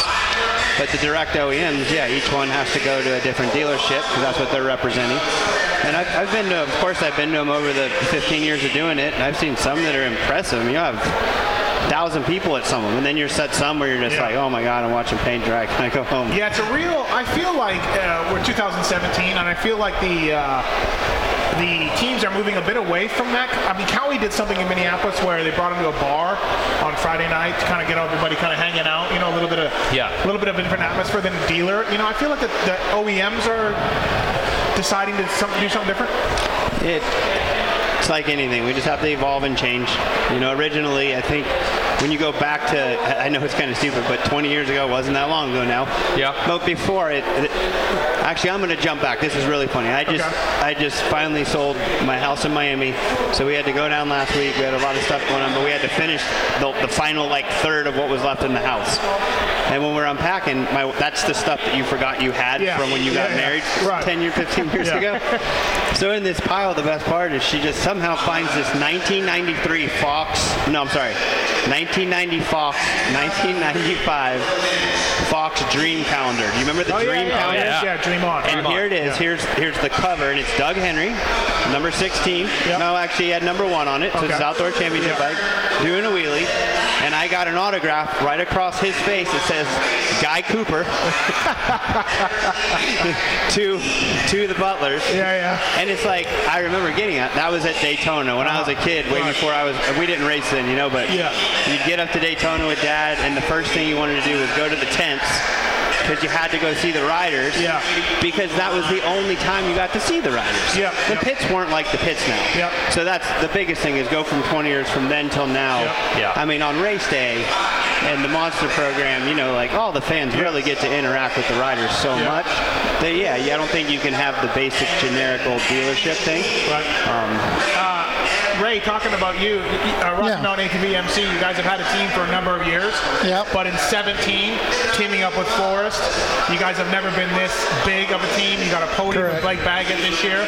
How's it been? How's the program for you as an online dealer and a dealership and everything else? Has it been cool for you? Yeah, it's been an awesome experience. I mean, the team, everyone from the riders to the mechanics to Forrest and Burner and everybody.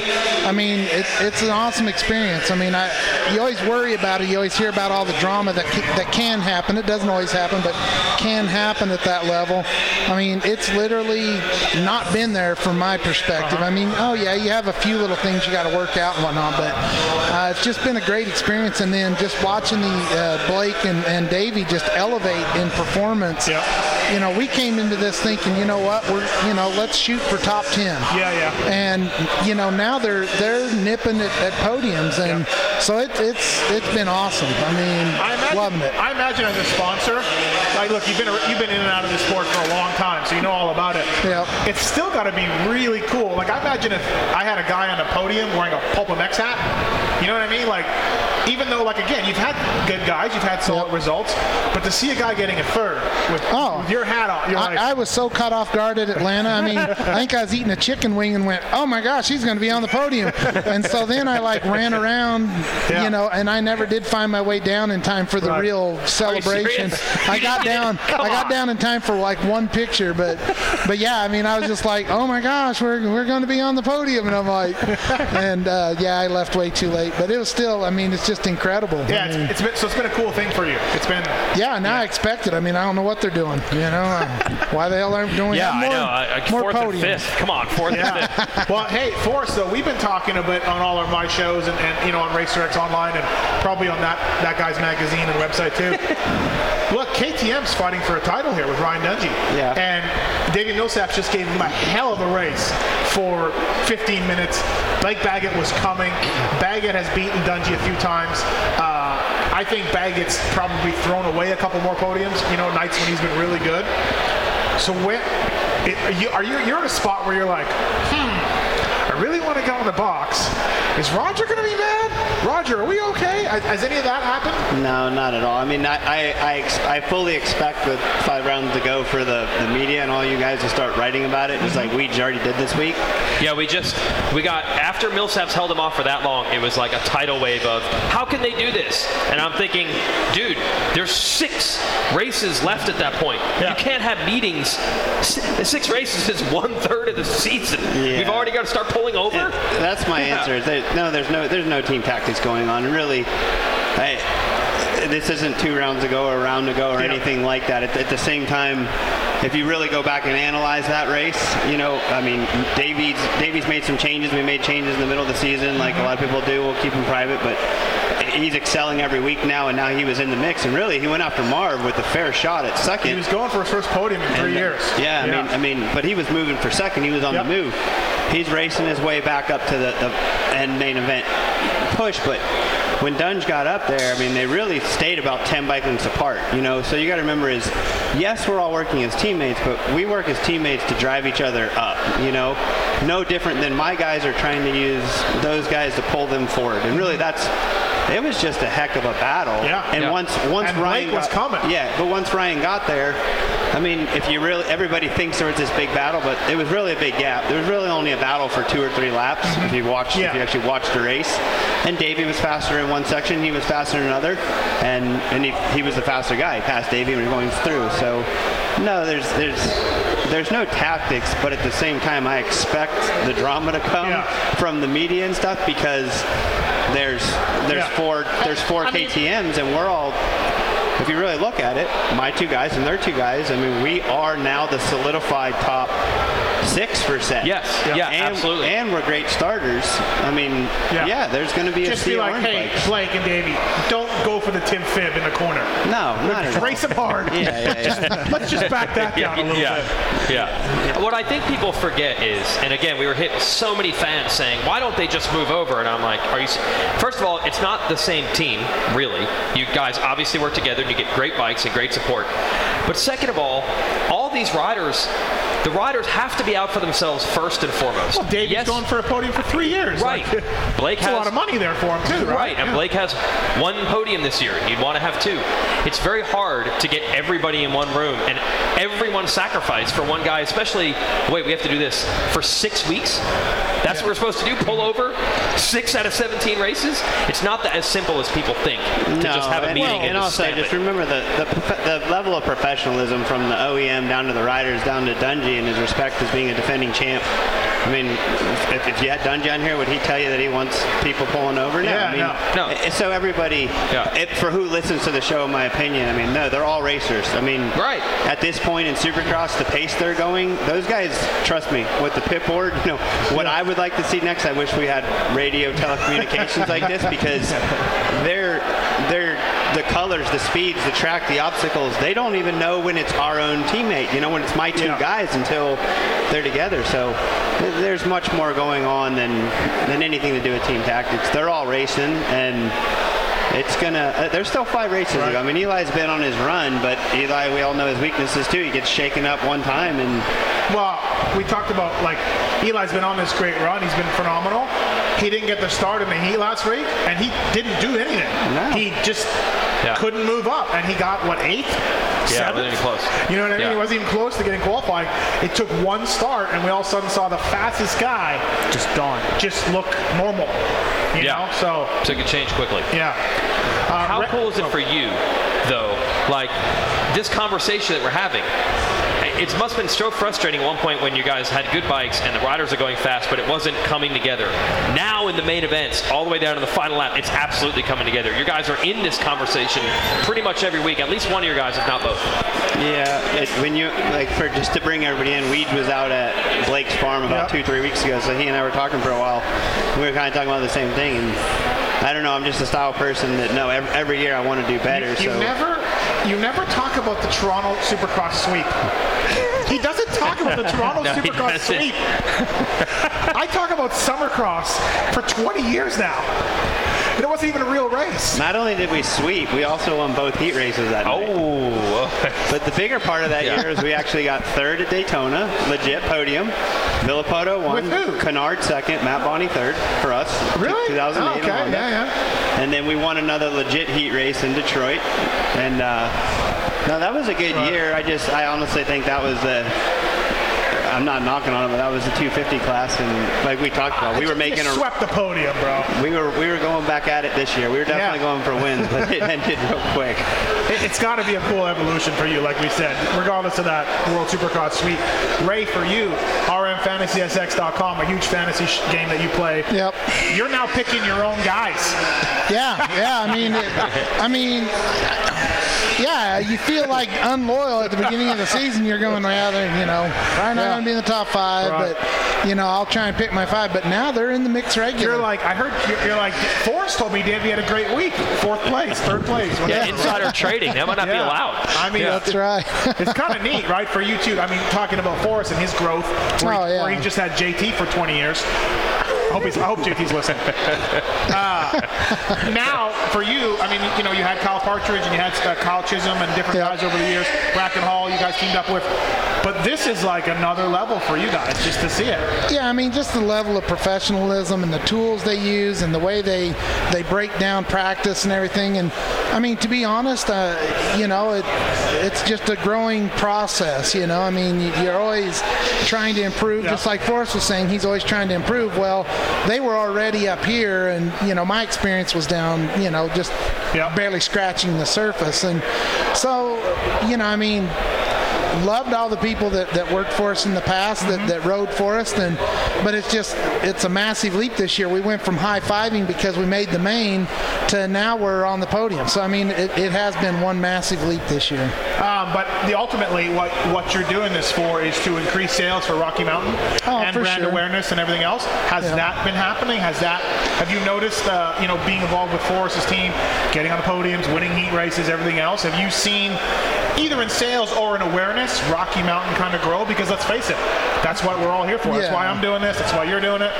Definitely. I mean, we're seeing, we're catching a lot of love because of the team and whatnot. And like I said, everyone are really good people. Everyone on the team are so good. Even Nate? Even Nate. Okay. Everybody loves Nate. Surprise, right? Surprise. Yeah. So, but everybody on the team, everyone loves them. All the fans. We constantly hear compliments on Davey and Blake, and even Benny and whatnot. I mean, Dakota's new, so haven't heard a whole lot from him. Right. But everything we do in our marketing, it all supports it. And I believe in the intangibles. There's no way that you can go and look at the money we spend on Supercross and go dollar for dollar, here's where the dollar came from.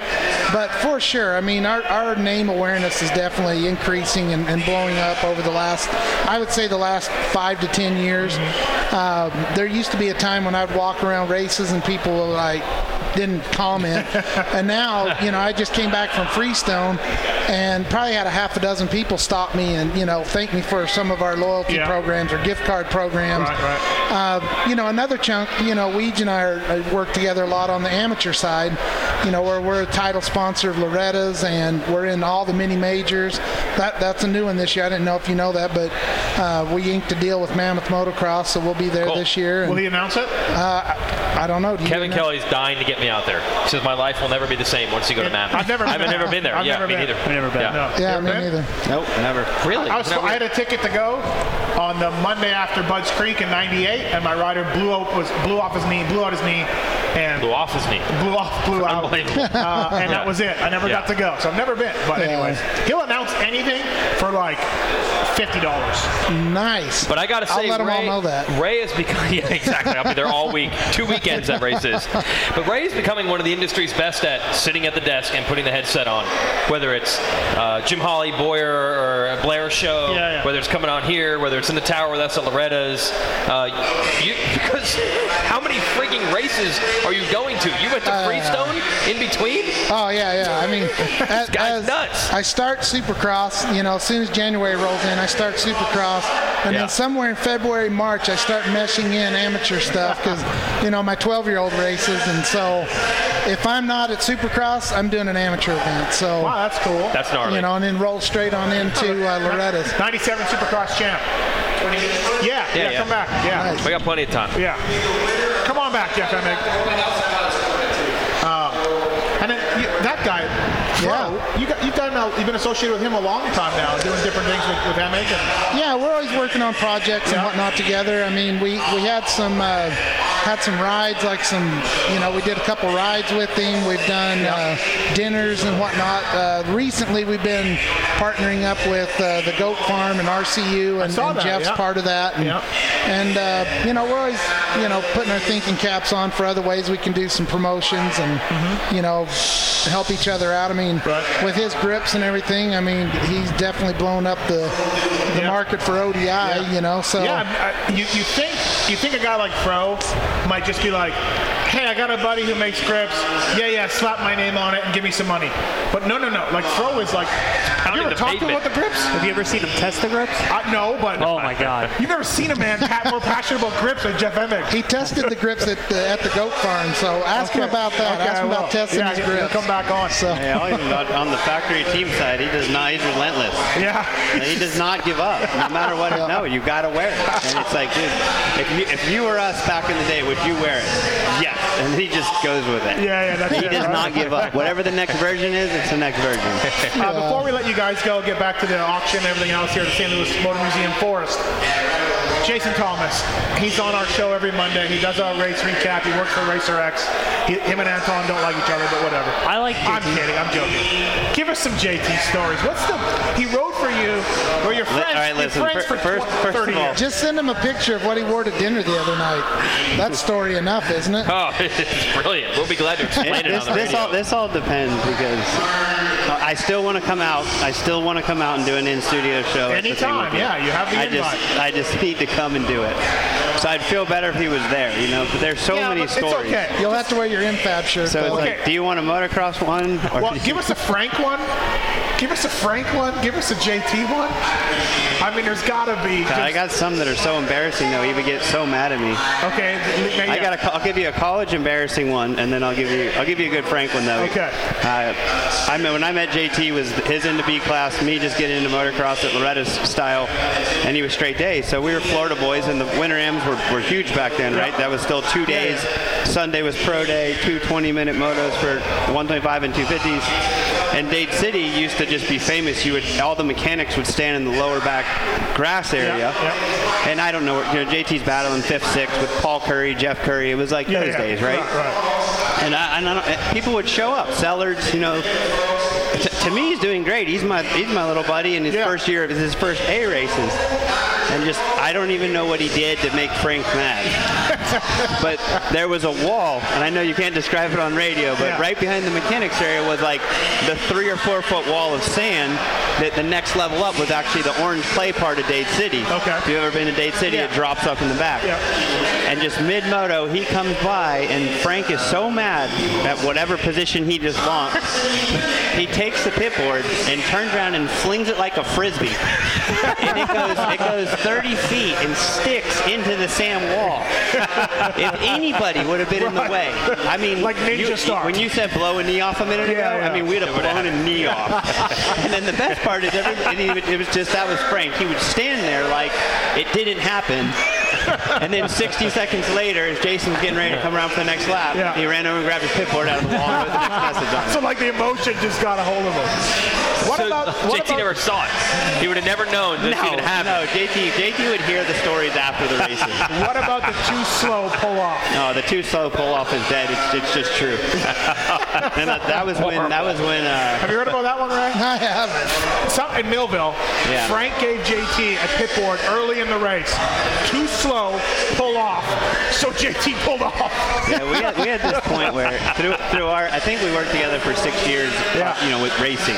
Obviously been friends before and forever after, but right. Frank was in there the first 3 years, and it was kind of just getting to the end where we needed, Frank was getting older, and JT needed to try other mechanics, and everything was fine. But that year, I think Frank was just done. Like, he was just done. He's like, why am I still out here doing this? He was physically done, emotionally done. Yeah, it was 2008 or 7, privateer Honda days, paychecks not much. Yeah. And JT went out, and he was just off. I don't know. And he was probably 15th, Right. But that was when Ricky and James and Chad were like lapping people on lap 5. So Chad was lapping him, and it was, I guess, just too early for his liking. So there was the pit board, too slow, pull off, because Reed was coming up to lap you, so he didn't even. It was just off. Yeah. So JT's like, I'll show you, and actually pulled off. It's great. That's nice. Forrest really brought it on that. He did. That was good. That was that wasn't a good one. This well, one we know. Tell and he'll kill him. He's going to get so mad. Here's my defense. Tough. This one, he was young. Okay.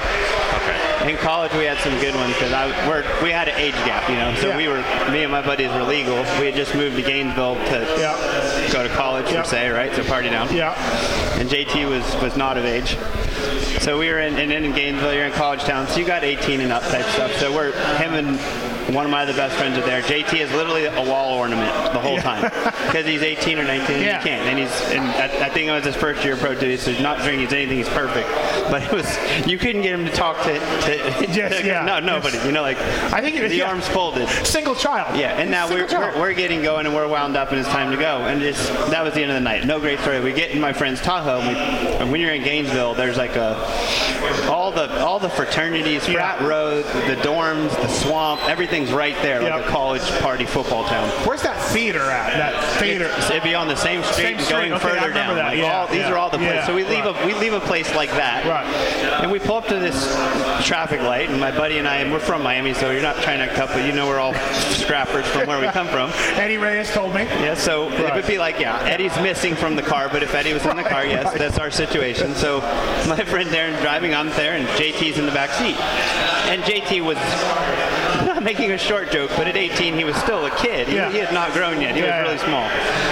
And some kids pull up, say something like nice truck or something, and then right as the red light goes or the green light goes, it was, are we allowed to cuss on this? Yeah, sure. I think when they hauled ass, they were like, for a faggot or something like that, you know? And just it didn't even need to be said. Like, I'm like, go, and he's like, go. And so we chased these guys, and we literally get through, and they're running, and they pull into their frat house. And they weren't expecting us. Like, we were a little overboard on temper, so we just jumped straight into the front yard and just blocked their car in the front of the front. And we get out, we run. They tried to get out to run. He got his guy. I grabbed by the door. I grabbed my guy, body slam on the top of the hood. I'm pounding this guy in the hood. My other guy's got his guy, pounding him on the ground. They're screaming stop, and in the middle of the poundings... JT. No. That's the best part of the story. No, I'm not thinking anything about JT.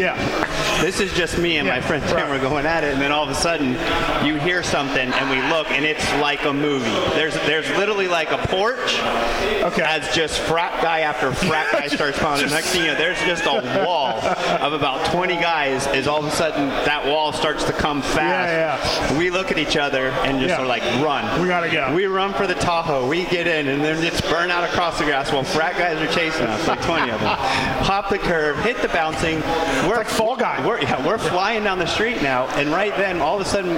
Where's JT? We had forgotten about JT. All of a sudden, my buddy goes, he looks in his rear view mirror and says, JT, you're in the fucking car? And JT, I guess when we had pulled in and he saw the frat house, he went to the back of the Tahoe, and there was a blanket, and he got He wanted nothing to do with the frat guys. Oh, God, I'm dead right now. I'm dead. You will be getting a text in 5, 4, 3. He's got plenty of bad stories about me that murder that story. Yeah, probably. You know what's nice, though, where he's the little guy, you had no expectation? I was the guy that was always in the back, and they'd pull out and go, Ray, get out. Ray, Ray, let's handle business. Let's go, buddy. Whether you wanted to or not. I'm like, what? Yeah. Why am I getting into this? You're like, huh? What? This guy Get out now. You want to mess with me? Here's my buddy. My buddy's named Ray. He's going to mess you up. Oh, jeez. All right, everybody. The Bloss is here. Yeah, he is. The Pulpmx Show presented by BTOsports.com and Fly Racing. Live at the Motor Museum here in St. Louis. Cystic Fibrosis auction. Some real cool things on Facebook. Riding lessons with Brock. Chad Reed jerseys.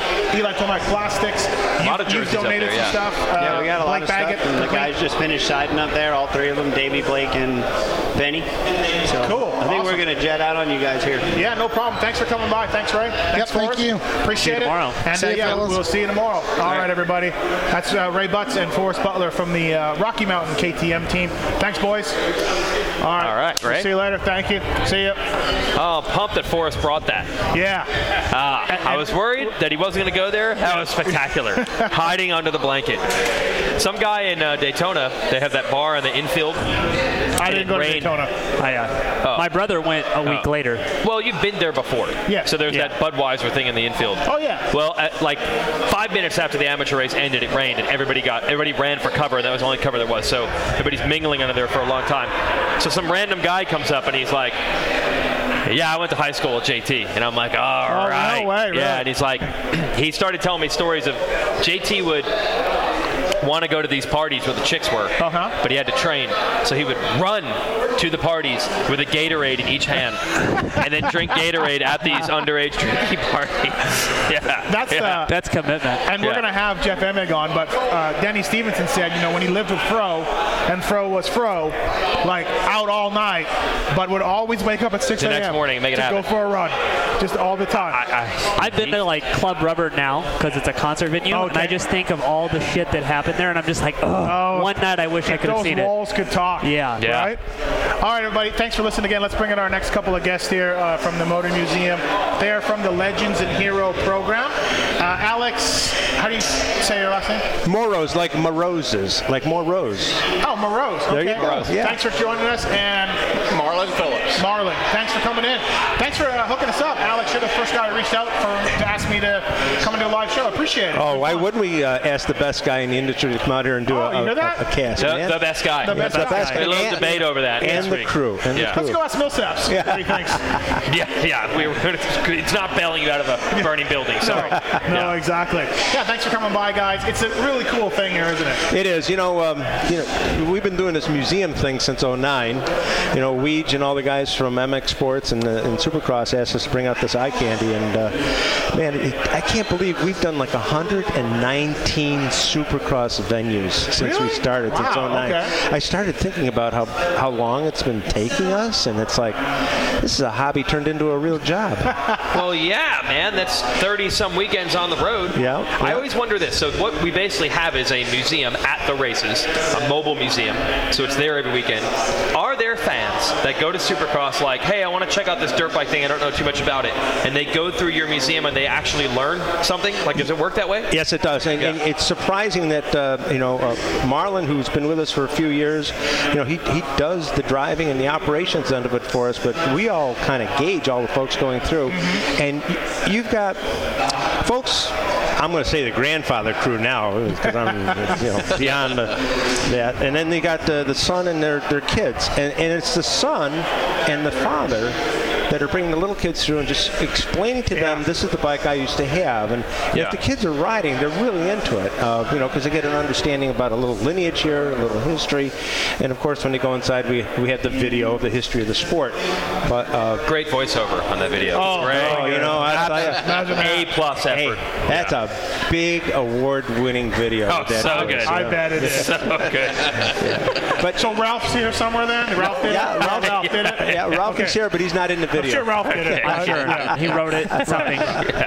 No, our friends over at Pipeline Productions and Todd Hoffman, they did the video. Weege did the voiceover, and it's a good speech. I mean, when I first saw it, and you had that closer with McGrath, you get kind of goosebumps because it goes back to, and some will be legends and heroes. It all starts out with the little kids on bikes and Wardy doing a wheelie, and all the the champions when they were little, and it just goes through that progression with Marty Tripes winning Super Bowl. It's interesting. It's a really cool thing at every Supercross. And for me, a guy who's like, I love the history of the sport. I do a lot of articles and stories and podcasts with these older guys. You grew up with these guys, and we talk all the time. It is sad when you see some of the new fans and they just go, who's that? Yeah. Who's that? Like, who's that guy? And you're just like, I get it. I get it that you're into the sport now, and that's cool. But, man, like, Rick Johnson was Ryan Dungey. I mean, everything that Ryan Dungey is. Absolutely. Whatever you want to, the speed, the style, the way he acts, that was Rick Johnson, or that was Jeremy McGrath, or whatever. And you feel like you see these guys in the pits and kind of nobody bothers them, nobody looks at them. Yep. And you're like, man. They should be mobbed. Rick Johnson should not be able to move in the pits. Especially RJ. Well, he feels that way. You're right. When we get to a lot of the pros, the younger pros, they're just not there yet. And one of the things we try to do is we get our legends around and we do the introductions. Like Gannon Audette, who rides with us. Gannon really didn't know who RJ was, and we did this. Yeah, he didn't know. And we did an introduction a couple of years ago. They're both buds now, but once you make the introduction and they get the connection, they figure out that the same problems they're having today are the same problems RJ had back then. So those things don't really change. As Marlon and I say, history repeats itself. Yep. And Marlon, you've seen some pretty cool stuff out there. I mean, with the kids and the champs. I mean, you got probably a couple cool stories. Well, it's just amazing. at our trailer, there's always a line of people in front of the trailer. Yeah. And you go look at a lot of the other the haulers. Ryan Dungy's got a big line when he's doing an autograph signing, but there's always a line in front of our trailer. So, and it's a lot of little kids, and they just really enjoy seeing the old bikes. It's just amazing to watch their faces as they come through. I go by all the time looking to see, because you guys have rotating bikes, you have different bikes each round. I always go by, check them out, see who's there, because I've rebuilt some classic bikes, and it's always interesting to see whose bikes come out, what you bring, what you get. Every week's different. We got our St. Louis crew this year, and our local guys bring the bikes out, and we show them, and they're proud. They'll hang all day, and they will talk. How does that process work? Well, some years ago, when I got back into racing, I was the ARMA off-road director, and I got to know all these guys at ARMA and all the vintage racers. So when I retired from that job after 3 long years, we had all these buds, and so I would just call up, say, Weege, hey, we're going to do Supercross St. Louis. Want to bring your bike out? I'll get you a free pass. You can hang with us and be with the fans. The first year we used to have to really scratch the surface. Now I don't even call anymore. We have our friends call us and we have them come in. And that's the coolest thing about the whole program is that these folks are part of our core. I mean, I look at a lot of the guys that are starting to come up now that are coming back to racing. You race in your teens till you're 20, 30, and then you kind of stop and the family starts and you never get that gasoline out of your veins, and then you might come back running the plus 30 or 40 class or the 50 class on a new bike, or get involved in vintage racing, and it starts all over again. And so this cycle just continues, and that's the cool thing about it. Bikes are easy, and having some cool stuff like we got here today, like we had a Triumph Rickman 500 1969 Matthes. Not many people know about that bike, okay? But those are the 4-strokes back in the day. Do you guys know what the word Matthes means? No. This is a good one. All right. I'm thinking Italian. French. Okay. All right. And back in the 60s, you didn't have a motocross bike. I mean, these bikes were, they're cobbed together. And the Rickman brothers made a frame that was very competitive out of nickel-plated steel. Mm-hmm. And it was cobbed together with engines and suspensions from everybody. So the word Matthes means bastard in French, and I didn't know that. So they were bastard bikes. They were all pulled together, and they made some of the finest machines back then. They'd throw a BSA 441 motor in it, or a Triumph Cub 250, or the Triumph Twin 500, with a real manly bike that I used to race in ARMA, a 650 Triumph Twin. Oh, geez. Oh, my God. I got goosebumps on it. Banging bars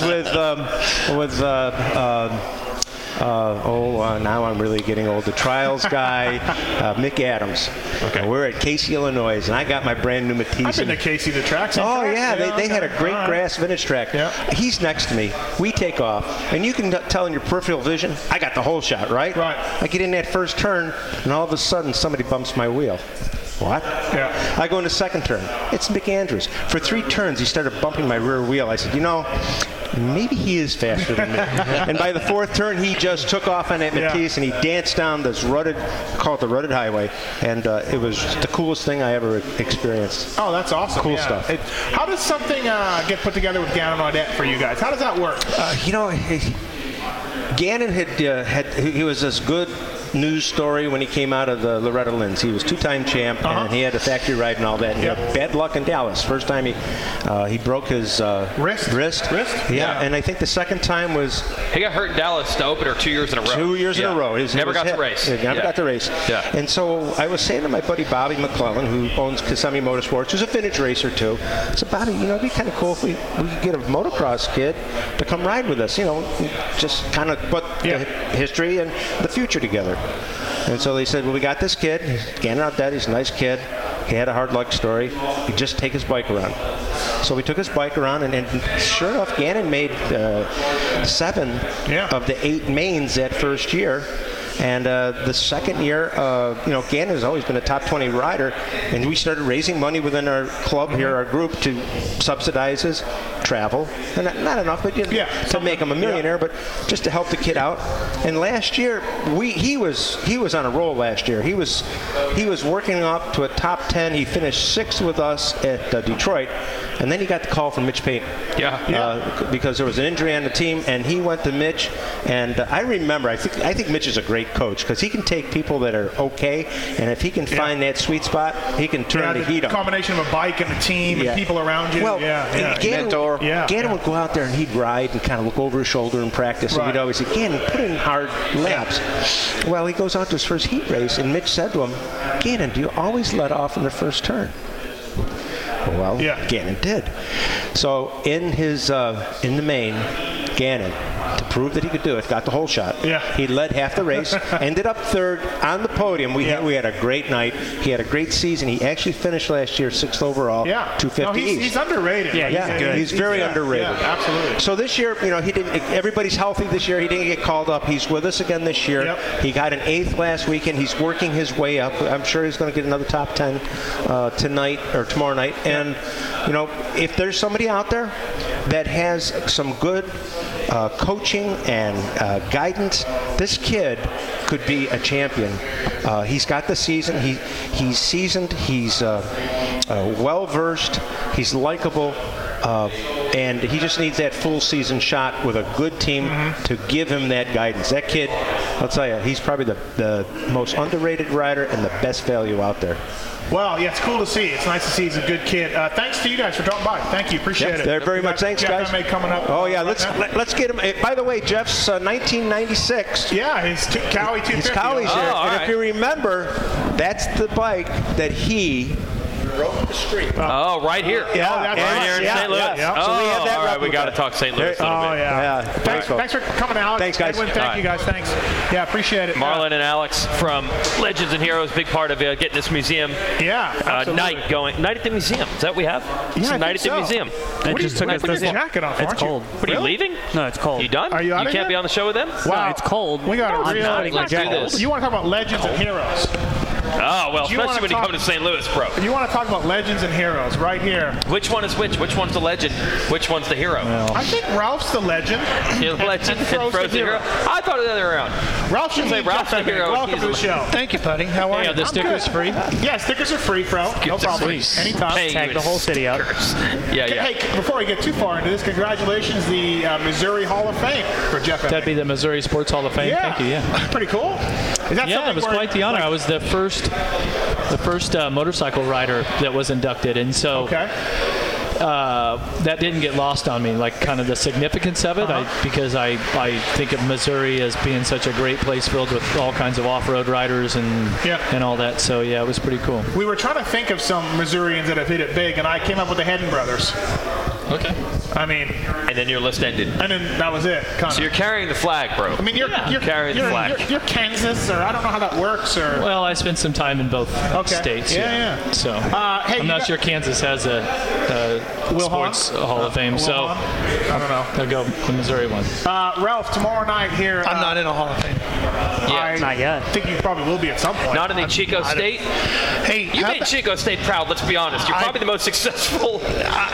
Chico State, If they had a Hall of Fame, maybe I could get in there. Alumnus. Hey, they made the Division II Elite Eight for men's basketball this year. All right. How about that? All right. What is Chico? What is their mascot? What are they? 3 drunk Wildcats. True. I'll show you the picture. It was, I've shown Pro. Trunk not high. Tomorrow night, Ralph, make sure, please, bring up Jeff Emig stopping the streak right here in St. Louis. Oh, come on. Inaugural race, Let's let it go. 1996. Let's let it go. Let's move forward. It's got to be tough for you. He never wants to. He never wants to go there. He doesn't. Well, I didn't want to go there right now because we're here for the Cystic Fibrosis Foundation. You never want to talk about your accomplishment. My childhood hero is up there pouring his heart out. And that, which is very true.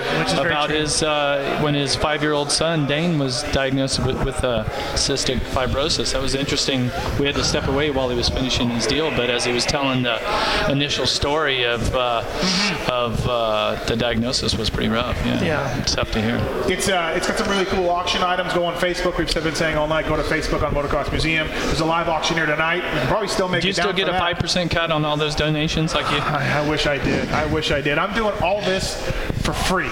Pro bono? Yeah, Matthes, boy, for free? Yeah, that's what we're here for. He's got a heart. I'm here for the stickers. I got this pack of stickers I'm going to get if you don't take too many. I love the run. You guys are the guest of honor here tonight, so that's awesome. Got Michael Byrne right here. There's all kinds of big shots. Benny Bloss, Burner, like Bloss. You brought him to America. Does he coming to America. Literally. Does he thank you for that every day? You brought him He does. here. Every morning I wake up and with the text. Yeah. Thank you. I remember the Edge Kawasaki team. That's why I'm here. He blames me. Oh, okay. All right. No, Fro did well. The team folded, and Fro got a van out on the road to make sure that Burner could still get to the races. Yeah, that's true. And still go top 10. Ralph, talking about this series tomorrow night here. Win or lose for Dunge and Tomac, this has been great. This has been a fantastic season. It's been absolutely tremendous. You know, this is the kind of battle we all hope for, right? Yep. And we're getting it. And I go back to that press conference and Dungy saying, "This is not over." Yeah. He knew. There's no crown. There's no crown. No. There's no crown. And this is not over. And he was right. And, you know, we all knew that. And there's no doubt that there's plenty of guys out there capable of running hard enough and shaking things up enough that with this sport, you know, I tell people all the time, for me, I've had the luxury of calling all these different forms of racing. Yeah, literally. But if you're going to do, truly, from swamp buggies to Formula One. But if you're going to do 17 races in 18 weeks and you get to pick anything, this is the one you want to do. Yeah. Because every Saturday night we're dropping that gate, they're all charging off in the first corner, and nobody knows what's going to happen. Yeah. It's been, nobody. I mean, if you had said when Dungy had, what, a 28 point, 27? 29 over Tomac was the largest. Yeah, largest. You were like this. He's going to ride this out. He's going to ride it out. He's just so good. You know That's what I mean? what you would think, right? And it's nice to see a series that gets put on its head and flipped around. And now that the East series is also bonkers. Right. You know, with Osborne's issue. So it's been the most excited I've been for a Supercross series in a while. Yeah, truly. Yeah, but even when things are going to a place where a guy's way up, if you go back to Jeremy's runs or Ricky's runs, or I know Stopped in 96 by Jeff Emig. Yeah, let's talk about that. But the point is, Never wants to go there. I know. But the point is, it's great to watch greatness too. Yeah. When you're seeing that played out, like we've seen with Dungy, what we've seen with RC and Jeremy and so forth. And Jeff. Never wants to talk about it. Never wants to go there. For about a 3-year span, you were probably the fastest rider in the world. In the world. Not in Supercross. About a 3-race span, maybe. The right Unbelievable. You are Seriously. I mean, the mental gymnastics you have to perform to undersell yourself are really impressive. It's a reality of it. Okay. All right. That's unfortunate that Ralph doesn't have that backstop to go with. Jeff, tell me how you did it. Nope, because Jeff's not going there. Jeff's just not going there. No, you know, I think Fro's in a really good place with it in a lot of ways. In that, I mean, look, he's one of the closest, dearest friends I'll ever have in my life, and so I've seen and heard all this stuff over the years, and he has a great appreciation for what did happen, how it happened, and what went down, but he also is humble about it, and that's truly great. You know who's not completely comfortable is our little buddy Ricky Carmichael. That's a whole nother story. We had our TV meeting earlier today. That's a whole nother story. Well, you know, at this race, there was this and this happened, and this year that happened.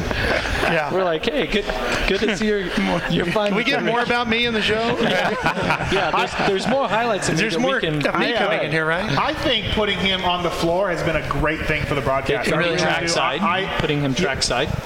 Okay, thank you. On the term? On the Monster Energy Supercross Series and FIM World Championship.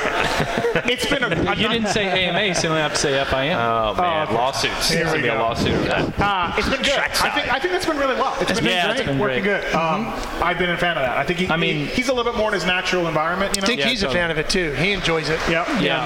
And I mean, I've wanted to do things like that, but with how the booth is, there was no way I was going to make it down there. Bondo wasn't going to let us go. Yeah. And so, you know, I encouraged him to embrace that, and I think it's just been absolutely fantastic. So, my shoulders, glad he's down there because he's not. I'm going to have to run up. We got to go there. Go make some money. So I encourage everybody, check out legendsandheroes.com. Yep. I'm sure there's some information about cystic fibrosis, cff.org, and help out Brock Glover and his family and everybody through that. Yeah. Awesome. Go make some money. We're going to go do that. Thanks. Appreciate you having us. Ralph Shaheen and Jeff Emig, everybody. Guest of honor. honor here at the Motor Museum. Yeah, absolutely. Raising money for cystic fibrosis. Anton, I was just going to get to the Ralph and Weege, stuff. Oh, it's just about to happen. Just there. I was just going to be like, so. Yeah, well, that'd be rough because before I flew here this morning, I had to go to the NASCAR building to do some meetings for the flat track series that we were battling over. Hey, what's the difference, Weege, in working with Langston and Fro? You had Fro on the outdoors for a long time, and now you have Langston. It was very difficult for me to not even mention it as we're talking about there. Fro, you cannot get him to tell stories about himself. Yep. Langston, you cannot get him to stop telling the stories. If you want to talk about the altitude, let's just pick a race. Let's talk about the altitude at Colorado. Yeah. He will tell you a story about how his bike ran bad one moto, they fixed it, he won the moto, proving that if it wasn't for the bike, he would have dominated that day. Any track, any scenario, if it's hot weather, he will tell you a story about how it affected him and how it worked for him. Fro he just downplays it so much. I mean, I'm not kidding. I mean, he was the fastest rider in the world or McGrath, whatever, but McGrath wasn't doing outdoors at some point. Were you here that night in '96? No. Okay, so I was there. Yeah, I was like 5, but I just remember we all knew Jeremy's just gonna kick everybody's ass. It's over. It's over. And then the kid that grew up 4 hours away comes out of nowhere and wins, and everybody was this real weird emotion, okay, this is really cool, we're great that he won, but this was weird that we stopped, saw this McGrath's like stop. Jordan, where you want to see greatness. You just wanted to see it go over and over and over again.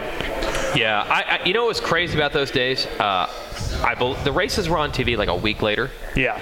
And I was able to, I was in college at the time, which now lets you know how much older I am apparently than you.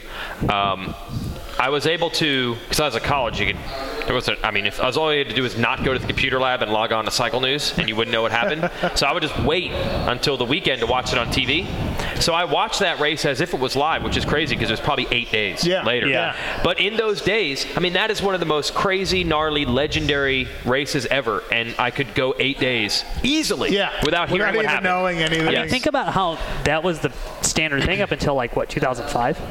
Yeah. Oh yeah, absolutely. I remember, I would wait to watch a race on Saturday afternoon, knowing there was a race that night that I wouldn't get to see for another week. No, it was no big deal at all. I did that oral history of the '96 Supercross season where Jeff beats Jeremy in St. Louis, and I gotta say, I was pretty surprised that McGrath. Man, McGrath took some shots at Emig. He did.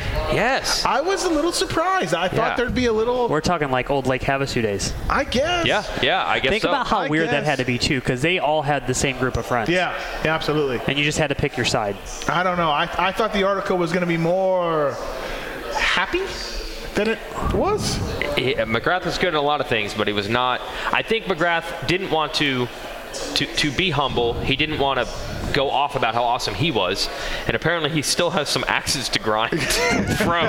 So it ended up being not positive on either. And everybody else was just getting their ass kicked, so they weren't pumped either. LaRocco, Bradshaw. They were just getting their ass beat. They had enough, not fond memories of this punk California kid knack-knacking in their face. So how loud was it? Well, wait, you're 5. Maybe you don't remember. No, was it getting gnarly? The building getting loud? Because I remember we had really good tickets, and for whatever reason, my dad gave my uncle the tickets, and so where we were supposed to be in the lower bowl, he was just I don't know where we're setting, and this was before cell phones, so we set up at the very, very top of the thing, and you could just see how everything just played out. I have photos of it still, where you see the hay bales, you see the track, you see all this stuff, and it was loud. It was crazy. The one thing that made that race, LaRocco was an underrated part of that race. How close it was. He stuffed the shit out of McGrath. A lot. Which really affected McGrath.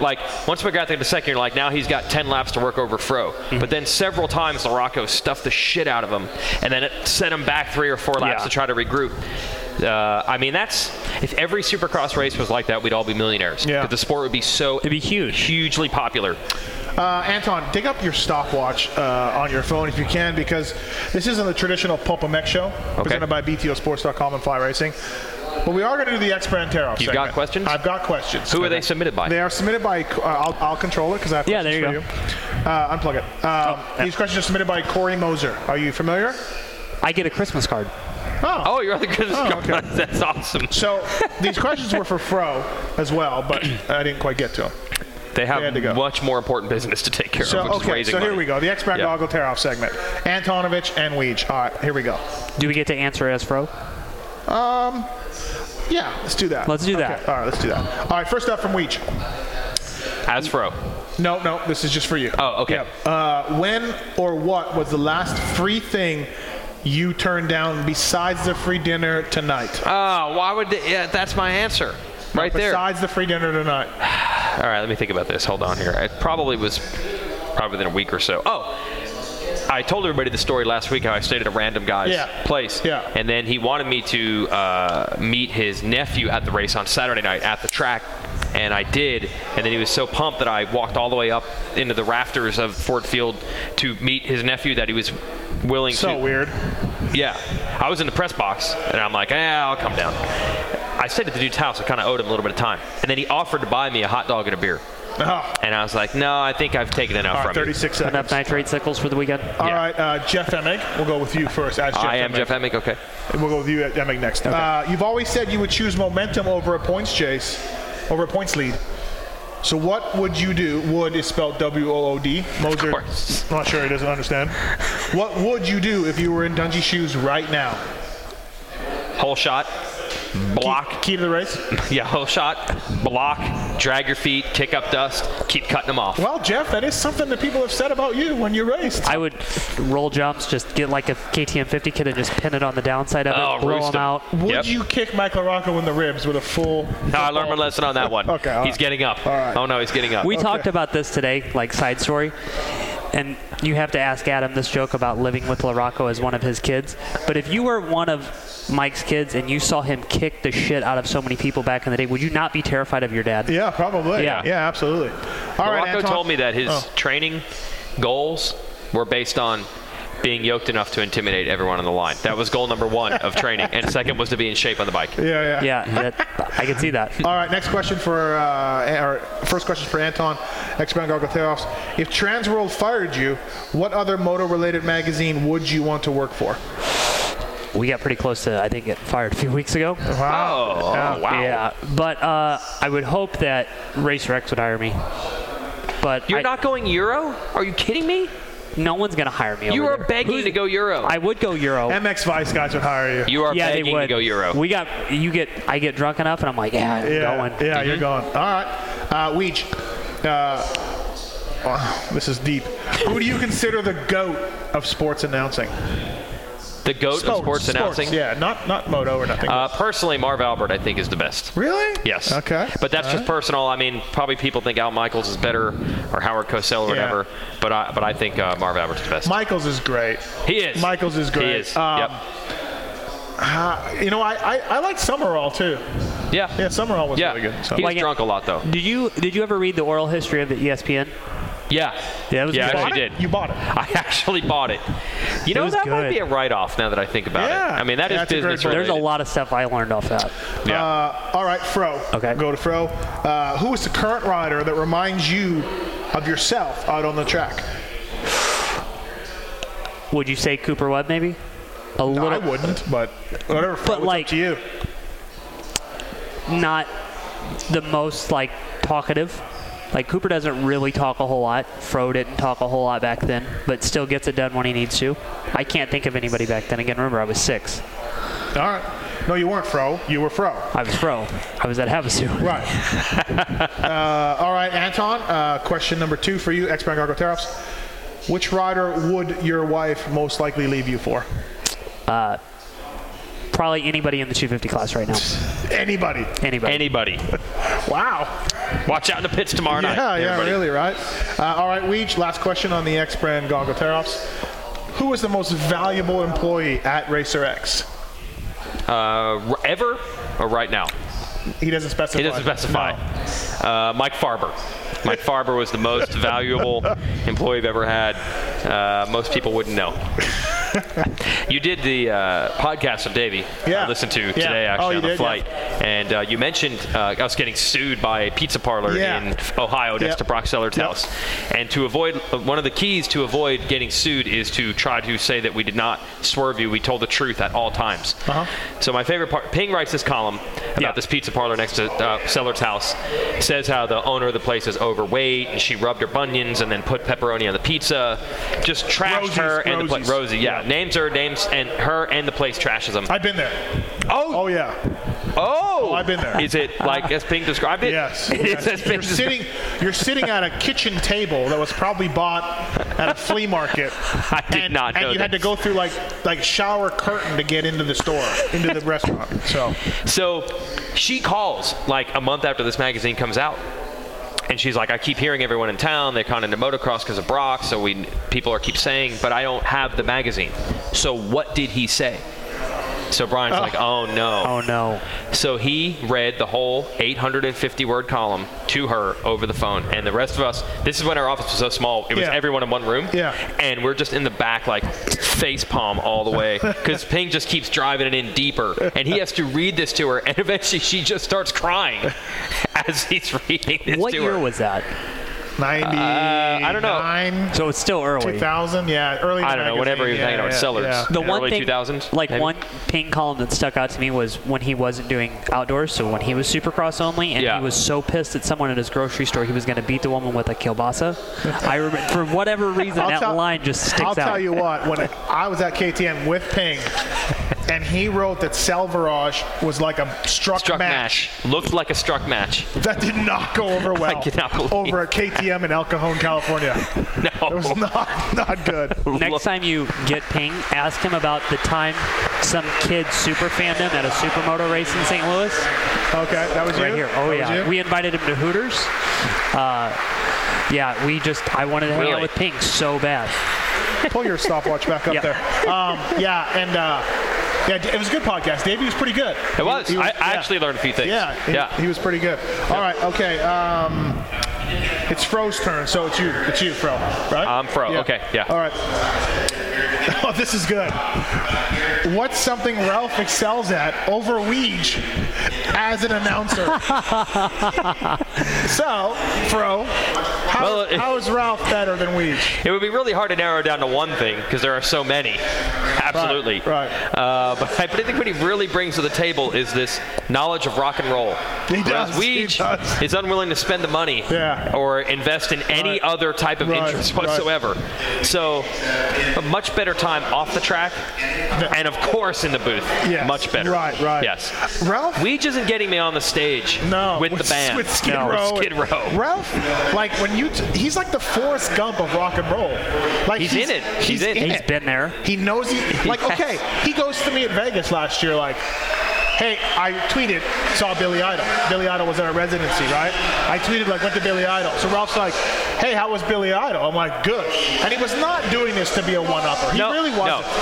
I go, yeah, it was awesome. He did this song. He didn't do this song. I love, Ralph goes, yeah, I saw him. I came here and saw him. Steve Stevens, guitarist, friend of mine, went backstage. Billy said they all fly in the day of the show. I'm just like, all right, Ralph. Talk to them. Yeah. So if I'm Ralph had the whole thing, and I'm like, okay. If I'm Fro answering this question, it's that dealing with Weege, I'm the celebrity of the group. Weege is not bringing anything to the table. Yeah. With Ralph, I'm along for the ride, meeting all these cool people. Thank you, Ralph. On another note, Langston, is it refreshing or depressing that he's kind of calmed down a little bit? Me or Fro? For you. Why get?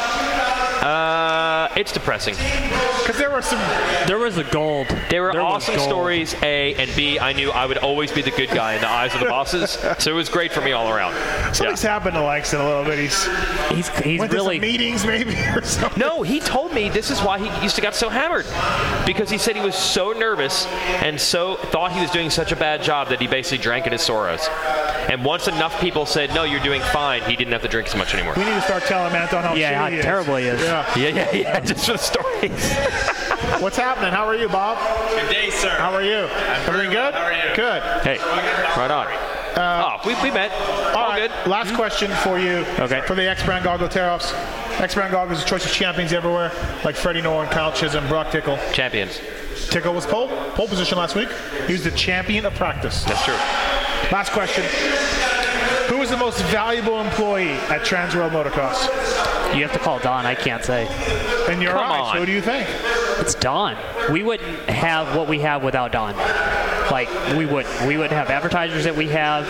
We wouldn't have hateful emails that we have. We wouldn't have a lot of the things that we have without him. You wouldn't have hateful emails. Oh, there are times that he said things. Very valuable. But there are things that he's said and done that only Don could do. Like if I tried to do it, I couldn't. Well, I will respect that because one of the things that Matthes and I make fun of the most in what we do is we're established now where we can kind of say what we think to a degree, and we can back up our opinions. I don't want to see people respect it, but we can get away with it. But most people doing what we're doing pretty much have to be cheeseball. They're glorified super fans. They kiss ass to most of the riders. They kiss ass to the teams, the sponsors. You have to respect the fact that Don does Don. No. He just does what he wants. They come to him. Really? Like the mountain bike thing, there are guys that are genuinely like terrified to ride mountain bikes with him because they think that he would just blow them out and make them look like idiots. And he probably would. If he did embarrass them, he would then be willing to tell people. Like, he just does Don. Yeah, he just does Don. Yes. Yeah. Which there's not enough of that actually in this sport. I mean, he is definitely, he's gotten in some trouble, like, the Fox thing with you, like, anytime anyone asks, like, Don really lets you do whatever you want, I'm like, Matthes and Fox, and what was it, 2010? Yeah, whatever year I was there. You can say whatever you want. No one cares. No, yeah, Fox was like, hey, we're going to pull all your ads. Because Matthes said our gear was hideous. And Don went, ah. Yeah.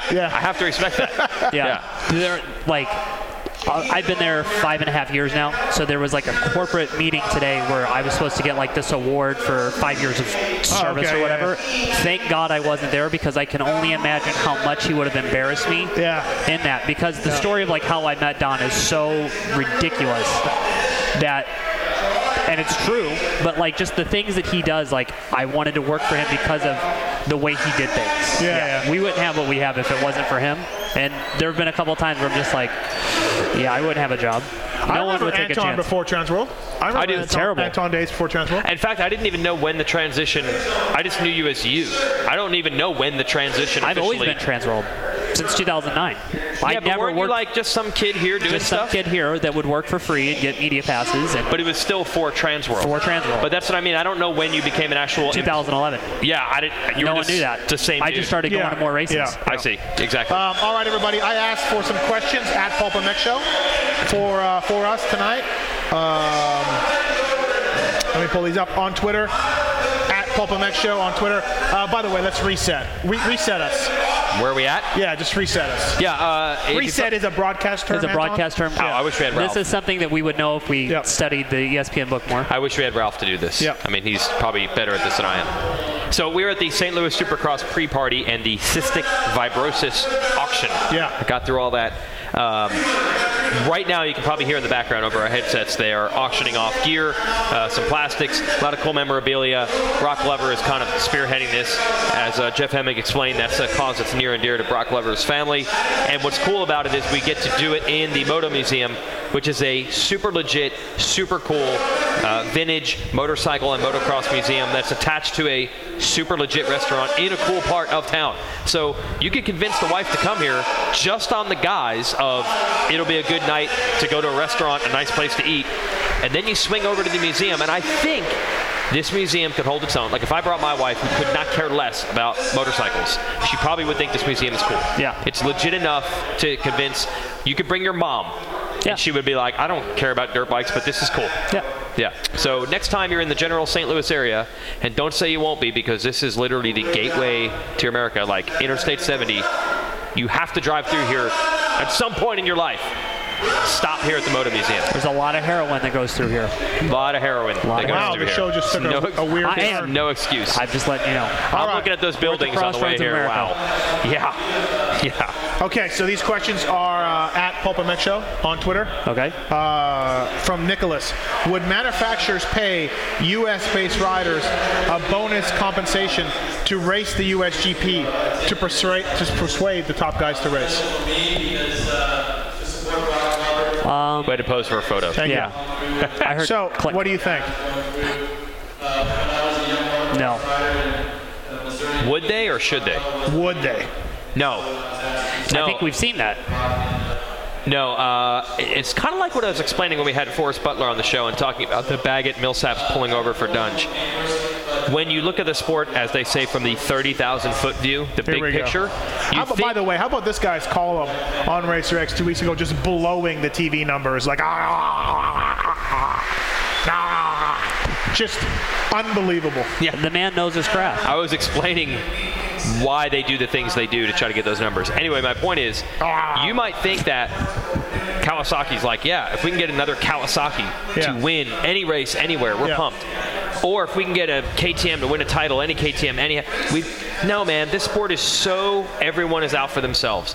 And I don't even understand how or why, but like the difference between like Kawasaki USA and like Kawasaki Europe, they're like barely connected. Dude, I don't understand why, but that's the way it works. You haven't really dealt with like the European thing as much. Yeah, you have. Right. Every country, Yamaha of France, Yamaha of Switzerland, Yamaha of this, Yamaha of, everyone is within their own thing at that point too, and it's an individual guy that's just the distributor for the country. Yeah, so it's not any Kawi, any Yamaha anywhere, we're pumped, kumbaya. Yeah. In fact, many people have said, really, all these companies are importers of the product. Yeah. Like, American Suzuki is just a distributor of motorcycles that happen to be Suzuki's.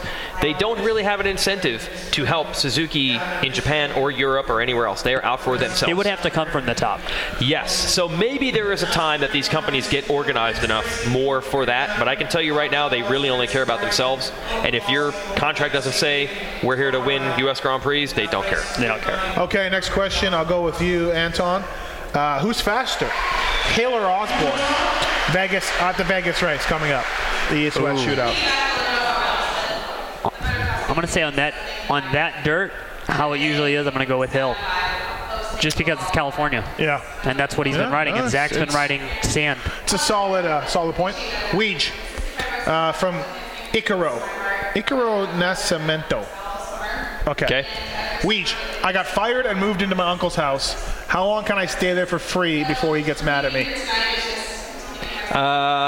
You have to kind of massage it a little bit. Like, you don't want to tell the uncle that you're being cool or nice to him just to get free rent, but that's essentially what you need to do. But you can't let him know that that's why you're doing it. So if you really work hard on the etiquette, stay out of the way, try to do some chores, but don't be annoying, I don't believe there are limits. I went through this. 98, 99, sort of me after jobs, floating around, not having jobs, trying to get jobs. I was staying with Shane Drew for a while. I was staying with my buddy Brian in Camarillo. I stayed with Pookie for a little bit when I didn't really just knew her. Yeah. I stayed with another friend of mine, I forget his Jason and his wife and his homeless kids. And you notice when they're starting to get a little, a little tired. Hey, this guy's going to stay here for a few weeks, You kind of notice around the dinner table, it's time to, hey, Shane, can I come, so then, call the next guy. Yeah, you notice. In this situation, do you come for a few days and leave and then come back? Do you just move in and you stay for a week, 2, 3, till you get the vibe. Then you start making phone calls. I got to crash with you. Can I? Because I went through a stage there where I had no home. But do you make that your only one, or do you have backups? Like, I'm here this night, then I'm here this one. No. You stay. You just stay. Yeah, you just stay. You squat. Yeah, you squat, and then you find out oh shit, wife's getting a little tired. Yeah, that's where it usually ends. Yeah. But see, your uncle could be different. Could be different. True. I never stay with family. Yeah. I never stay with anybody's family. So you're right. That could be different. Right. All right. Next question. If myself or Weege were to ride one of the bikes with a sidecar, who would be in the sidecar? Who would be the monkey?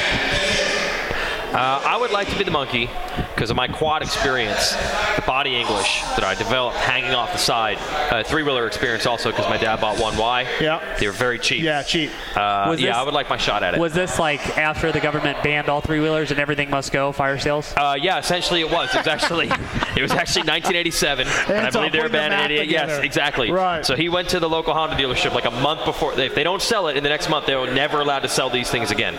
And I think he got a brand. There was a 1985 leftover. This is nearly 3 years old.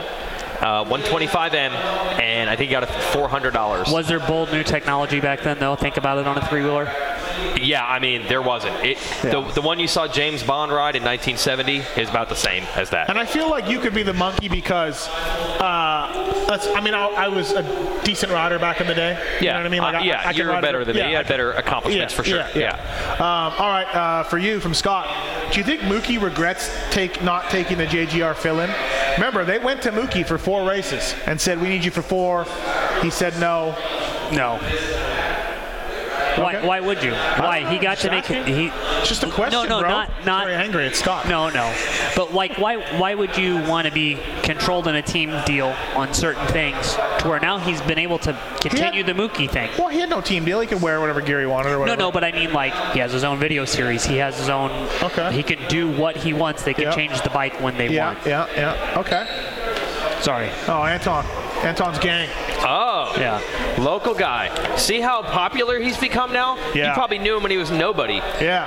And now look, he's got a headset. Yeah, you guys are probably class. Yeah. You guys are probably stuffing him in lockers. And now look, this gang has showed up here and they're staring at him like, oh my God, Anton's popular and famous. I didn't call him back. Yeah, that was my fault.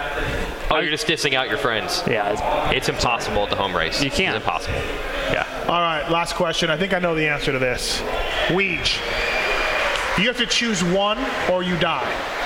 One of these or you die. Watching Star Wars or paying $75 for a filet mignon. Watching Star Wars. Could I choose death? I mean, you just. Can I choose death? I guess. Well, again, do you pay for WrestleMania this weekend? Do you just find a pirate? No, I never watch the pay-per-views. No. Then that's the whole storyline. It comes together. You can watch the Monday Night Raw after, and they will vaguely tell you enough of what you need to know. And back in the day when cable was less sophisticated, you could listen to it would be scrambled, but you could still hear it. It was great. So you didn't need the guy getting busted in the back with the chair. You just needed the story. It was a little bit like when we did a live Arena Cross show a few years ago, and you just hear them saying, "Oh," and I'm like, "What are they owing over?" But it was not worth $50 to find out. Wow. Okay. Just when you think Weege, I mean, just a massive wrestling fan, but nope. Not gonna watch. Not that much. We were not paying. Not for that hungry. No. Well, my dad wasn't exactly paying for it either. Yeah, that's a good point. Do you remember when like races were pay-per-view, like Vegas? Yeah, Supercross? Vegas. Dude, no, I don't remember ever that. Yeah. Not in Canada. Yeah. Not in Canada. No, it was here. No, I'm saying like we never got it. I never had it. A couple years, they had Vegas finale was on pay-per-view. It was like $20. Like recently? Like what time? Like what? 99, 2000, I know Pastrana. It's in 2000. Okay. Well, then I was a mechanic, so I know. Okay. Yeah, so you didn't worry. Yeah. But like $20 might have been $50, $200. Yeah. Like, we weren't buying that. Yeah. No, same thing. I listened to it. Yeah. Yeah. Listened. Watched the scramble. There's something cool coming for the Nationals. Have you heard about this? I actually haven't. I don't know if I can say it then on Okay. air, but a paying package to like. Here's what I don't understand. Get everything. Fans are saying, I wish we could just have a pay-per-view package. If you pay your cable bill, you already have it. You can watch. You've always been able to watch every moto free if you pay your cable bill. So you could pay your cable bill, which costs as much as a pay-per-view package, and oh, by the way, you also get cable television in that deal also. And you get a free app with replays of the race and all that. And the motos are posted Sunday at about 10 a.m. Like, how many hockey games could you watch off NBC Sports? Oh, yeah. Yeah, I don't understand. It's almost like if you charge for it, it seems better than what it is now where it's free. And people are saying, I got to change channels to watch second mode. I'm just like, beat it. Like, who cares? Change your channel. I just, when people say, I wish there was a way I could pay to watch all of them on the internet, I'm like, how about you just watch them for free on the internet like they are right now, for free. Yeah, no, absolutely. All right, Pulpmx Show presented by BTOsports.com and Fly Racing.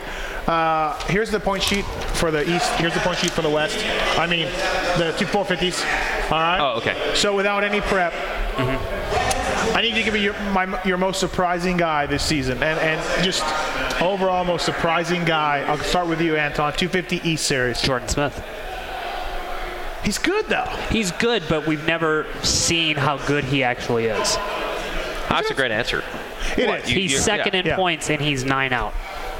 Would you have thought that when you heard that he I thought he was dumb for leaving Geico. Exactly. So when you I'm thought like, that what are you doing? When you thought he was leaving Geico, you're just what the hell could happen next year? Dude, Geico's good.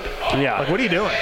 Not that Troy Lee's bad, but yeah. But just like, and then now look where we are. Like you said last week, like how many times do you think that LaRocca was just like, yep, look at all our hard work? Yeah. Oh, jeez. Yeah. Who's having a worse year, Geico or JGR? Yeah, Geico. Who would have the worst year? Wow, Geico without hesitation? Yeah. Really? Think about how many times, like, dude, they had 2 guys that you would think were going to sweep titles. Craig, Martin. I don't know and then just sweeping titles, but okay, being top 3 in the points and everything, yeah. Title shots, and then within 6 weeks, within 2 races on each race, you both knew that they were both done. Right. And RJ gets hurt, and Chase Sexton breaks his leg. And then McAdoo, who they have come in, can't even race for another 2 weeks. But JGR, Oh, dude. I mean, that's pretty bad, dude. What did somebody say? The last replacement rider on Earth? On Earth, yeah. Somebody said that. Yeah. They've found the last replacement rider on Earth. Yeah. That's what they've had to resort. God knows how they found him. Jordan Smith for him. 450 class, Wygant. Most surprising guy. Baggett, absolutely. Yeah. Anyone going into the season saying, you'll have your top. We know that Tomac and Dungey are good. Maybe Marvin takes the leap. Marvin, I don't think, is shocked. Like, people thought he might be this good. Yeah. Marvin almost won Atlanta last year. Yeah. The next guy. And no, the dudes aren't hurt. Anderson's still out there. Sealy's still out there. Okay. Baggett's not necessarily beating Roxon either. Yeah. But if you said there was Marv Dunge, Roxon, Tomac, who would be the next fastest guy? It's Baggett. Yeah. Was anybody calling that when the season began? We heard about the lap times. We heard about that. You didn't go. You weren't there for that KTM day, that media intro. No, and I heard he was hauling ass. Oh my God! But how many stories do you hear of that every year, and it never pans out? Exactly. Yes. I didn't put any stock in that. No, me neither. Nope. No, and we had always kind of like hinted like he could podium somewhere. The track's really shitty. He could podium that race. Atlanta wasn't bad. I don't even look at the results, and those have been good. The practice times. Just boom, boom, boom. I'm like, if anything, the results have been disappointing for how fast he's gone. Yeah, absolutely. There's times where he's third or second or third on the times, and then he gets knocked off, puts in a knot, gets right back up there. Like, I got this. You know what I mean? Yeah. So that's, and again, besides Roxon, pretty much everybody's still racing. It's not like he's getting fourth because everybody's hurt. He's just beating these dudes. Another thing to think about too is that came down this week. Trey Canard out for Supercross season. Yeah, it's a little puzzling. Is that a 1-year contract or 2? Yeah, 1 year. Yeah, I don't know where we're at. We're all leaning in the direction that you're saying what you're not saying, but we know what you're saying. Yeah. I mean, I'll say it. I don't believe that press release. I don't believe that he has a virus. Oh, me neither. I just think it's, hey, Trey, it's not working out. You're not happy. You just go get your head right. Go practice. Do what you got to do. He's stopped and start over and over this Supercross season. So I just think it's one of those. Yeah, I mean, what's it hurt not to do 5 races? Yeah, I mean, really, what's he doing out there, right? Yeah. So I think like LCQ 2 weeks in a row or almost like I mean making where the cut. I go with this, okay, so let's say Trey hangs it up, he's out of here, and again this is a big assumption, but does KTM maybe move Baggett up, or is there a bit of a political battle going on with Forrest that was just here? Well, there's a couple things to consider. This 250 class, pointing out championship guys, there's going to be a bloodbath, just like there was last year, of dudes moving up. Yeah. It's going to cause... What? I don't even know about not ready, but like, if Hill wins the title, he's got to move up. If Savacci wins the title. If Osborne wins the title. No, Savacci's out anyways. What happens? Yeah. Oh, Savacci's out anyways. Yeah. So you're looking at potentially 3 guys that are moving up. Hill, Savacci, that's potentially Osborne. That's going to throw these 450 deals up, just like it was this year. I did this like talking to Joey a few weeks ago. I'm like, if you put any consideration into the 450 class, he goes, yeah, I don't think about that. And knowing that you have to go to it at some point in time, like that's JH's deal for him. JH has got to go figure all that stuff out. Like, granted, that's a good thing to be looking at just this goal right now to win the championship, but not to know what you're going to do next year. Like, there's a guy like JG wondering, like, okay, are they going to take him over me now, or what happens? Well, yeah, that's what I'm getting at. So there's guys who are just cruising along doing their own deal. Josh Grant, or let's say we know that Savacci has some connections with the RCH team. Yeah. That's not a guarantee he's going to ride there. But if you're Bogle or Tickle, especially Bogle right now, who's struggling big time, are you like, oh crap, this dude's moving up, what does that mean for me? If Hill wins the title, if you're JG, who's cruising along, doing his own deal, doing fine, whatever, are you all of a sudden like, oh no. A monster guy. And a Cowie guy, am I out? So all these dudes might be affected of nothing to do with themselves. Yeah. Just these dudes being forced up.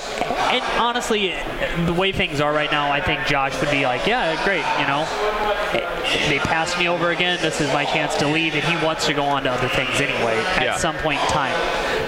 Getting shoveled out like that wouldn't be great for him. I'm sure that would be a pretty big punch to his ego, but at the same time, too, he would be fine. He has other things that he would be interested in that he could land on his feet. I think Osborne signs a 450 deal with the same team. I think he stays there. I don't think he goes anywhere. And he wants to stay with Alden Baker and everything else. So then if you're Dean Wilson then, who was able to grab onto the last chopper out of Nom. Yeah. Are you back out again? I guess. You see what I mean? Yeah. So this is going to be a bloodbath, depending on who has to move up. But then you have to think, though, too. Think about all these things that we've thought. If Ryan leaves, like we mentioned earlier, and Trey leaves, there's 2 spots at KTM that they could pull from anywhere. Massive. Potentially, anyways, yeah. Potentially. Yeah. They could just, I mean, if they you might just go with Marvin, you know? One-man team? No. Sorry, Marvin. Marvin might be the number 1. But there could be a thing where Zach basically does stay on the same program and goes over. Yeah. Or no, Huskies and KTMs are different. Oh, sorry, that's right. There's nothing. Yeah, they're different. Yeah, they're absolutely different. Yeah. And I mean, I think JG's on a 1-year deal at Cowie, right? Josh Grant? Yeah, I think so. So he's going to, you know, they're going to be looking for a secondary guy there. Well, it could just be him, unless if they end up with both Savachi and Hill having to move up, you'd have to think they've got to find a spot for at least one of them. Does Mitch do a 450 thing just to do it? It's really just another tale. Do not succeed in 250 class. Do not succeed. Yes. Yeah. Do not. Marty's out if he gets more points. Yep. No way. Yeah. No way. Our own Troy Benjen has done the math. There is a chance. Yes, Marty needs 30-something points. So 3 races? Yeah. It's going to be very interesting to see if Marty pulls a hammy. 30-some points. I believe so. Okay. This could be tough because he could get 30 in 2 races. Yeah. Easily.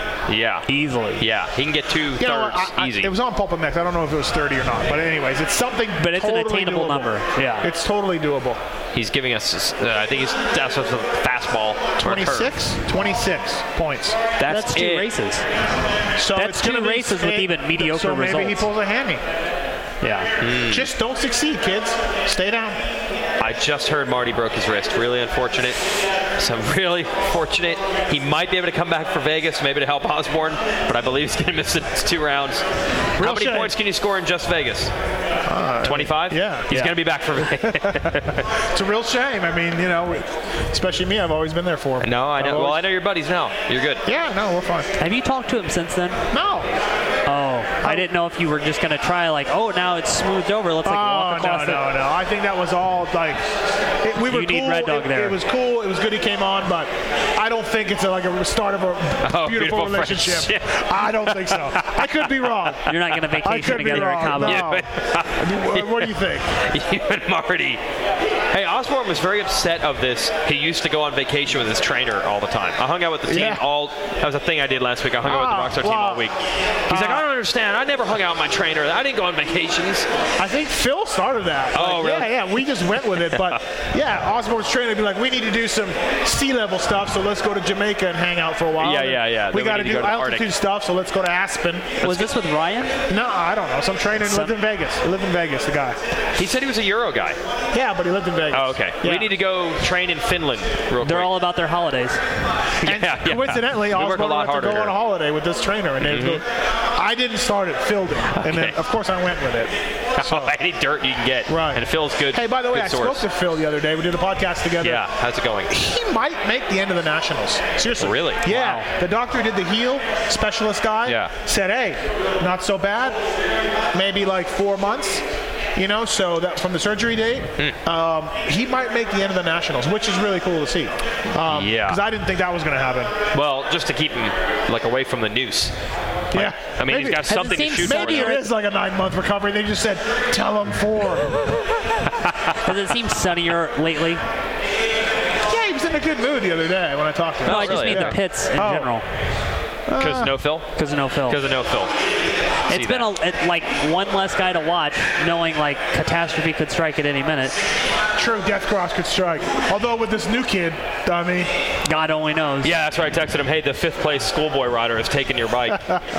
Also, Alex being plowed off the track, cleaned out. Yeah. That probably put him right back into the He was very angry. He was very angry. I wonder how many holes are just punched in walls.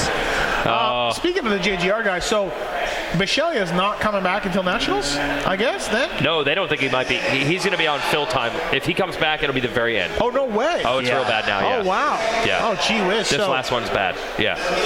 Man, that's a tough blow because, I mean, it was kind of a Yosh deal to bring Matt in. And, Yeah, and he played his cards. I mean, he took some huge risks, and he played his cards right. And they came up well. Yeah. They came up really well. Absolutely. It all fell together for him, and then he's not even going to get to ride. And that bike is good. Like, it's nothing machine-wise that's hurting them. So who does 250s for nationals? For them? Yeah. Cunningham? Cunningham would be perfect, right? Cunningham doesn't have where to go. Okay. There we go. All right. Cunningham's solid, man. And they don't need a third 450 guy. No, Yosh wants a 250 guy out there. So, Cunningham would be perfect. I think the industry could use, I wish there were 4 or 5 Kyle Cunninghams out there. Yeah. Because his level is exactly what teams in that situation need. Yeah. Solid guy. Yeah. He'll get you some results. Bobble your head. Get it into the mains. Lead, as my guy Aaron Hansel says, leads with the tits. Oh, yeah. That's the riding style. Just get up over chest it. Out. Gets that chest out. But every once in a while, he'll bust you out of 5th. Think about, what was it, 11? Think about how good he was in 2011. Oh, a star. Yeah. He got 4th in the Nationals, I think. Yeah. Like, it's there. I mean, yes. 11 was a long time ago. But I'm just saying, though, like, he knows how to be at the front. Right. Yeah. One of the things that I talked about Weimer with a little while ago is, like, of course, this is never going to happen.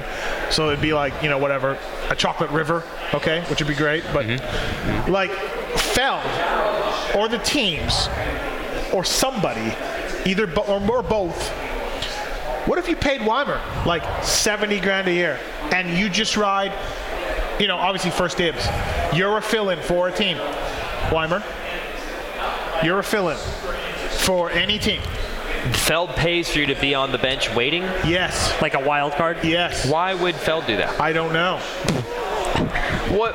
What do they gain from that? They need to help out, is what I've been saying. I agree, but I can come up with 30 ways that you could prove to them it's more valuable than that. What about the teams all paying Jake $90,000? Yeah, you're not going to have that. No, not $90,000 each. No, $10,000 each. No one would pull their money together for a potential. And you can pull Weimer off the bench. But only one team ends up getting him. Yeah.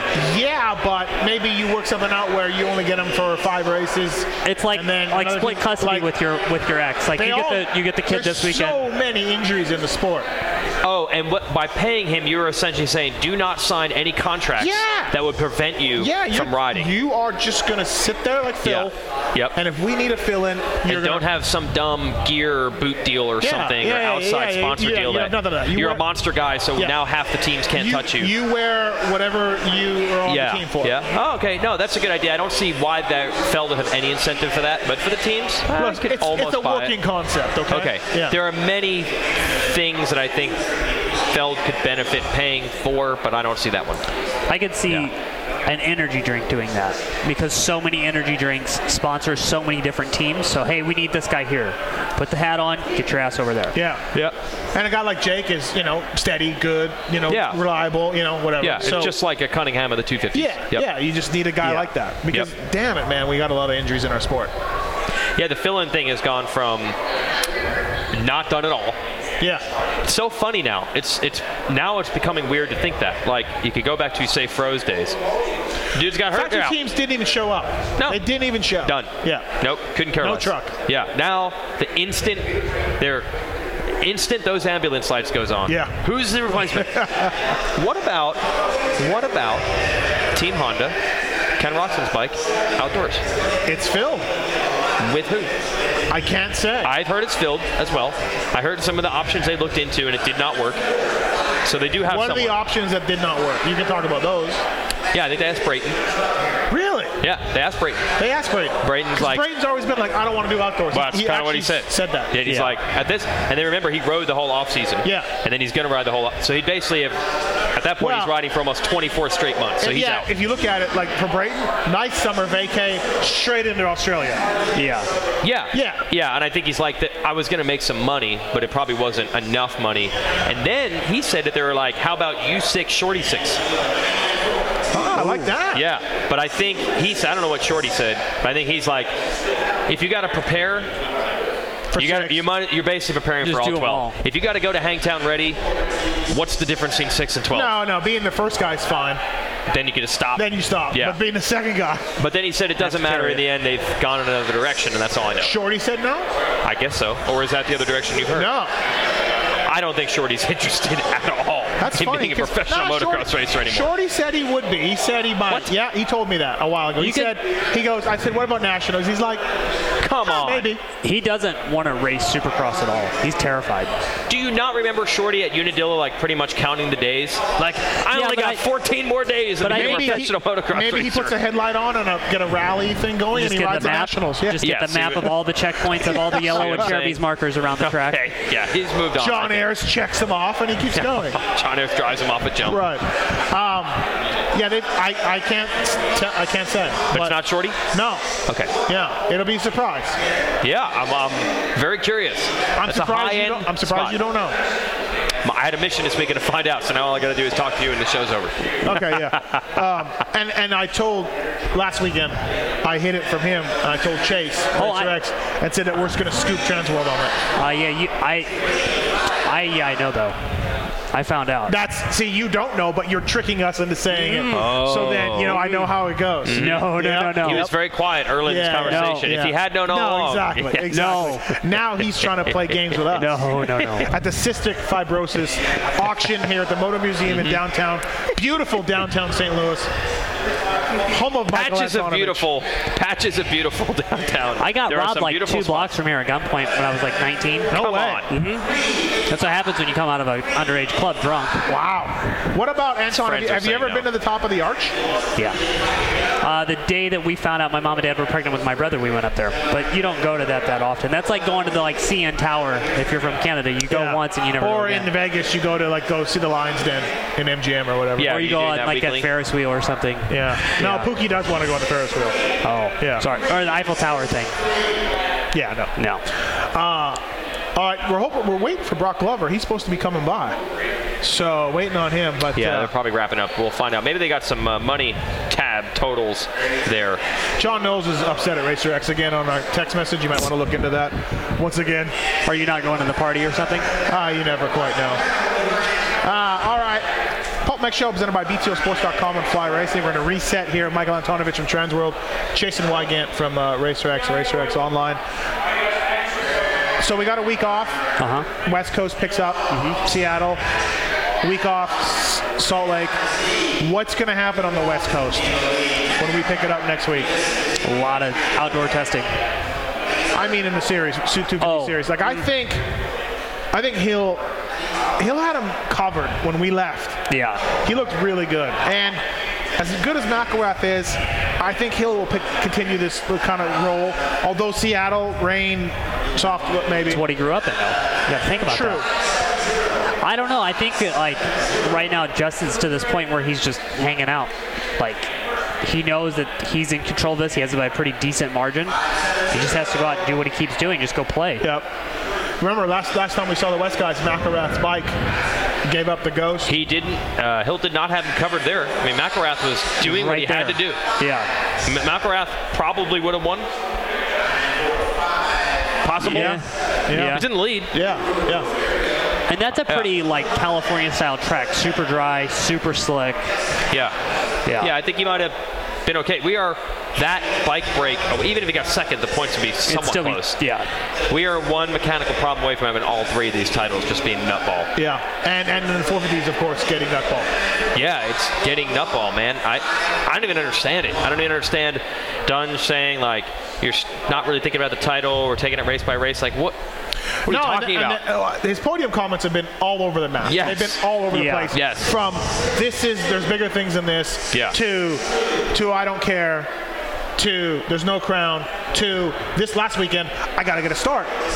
We can't be giving up points like this. Giving up points. You're like, huh? I think he's been down. Dunge is the drunk driver pulled over by the cops and just saying anything. Have you been drinking? No. But then you're like, wait. He can smell if I admit a little bit, 2 beers. Where were you?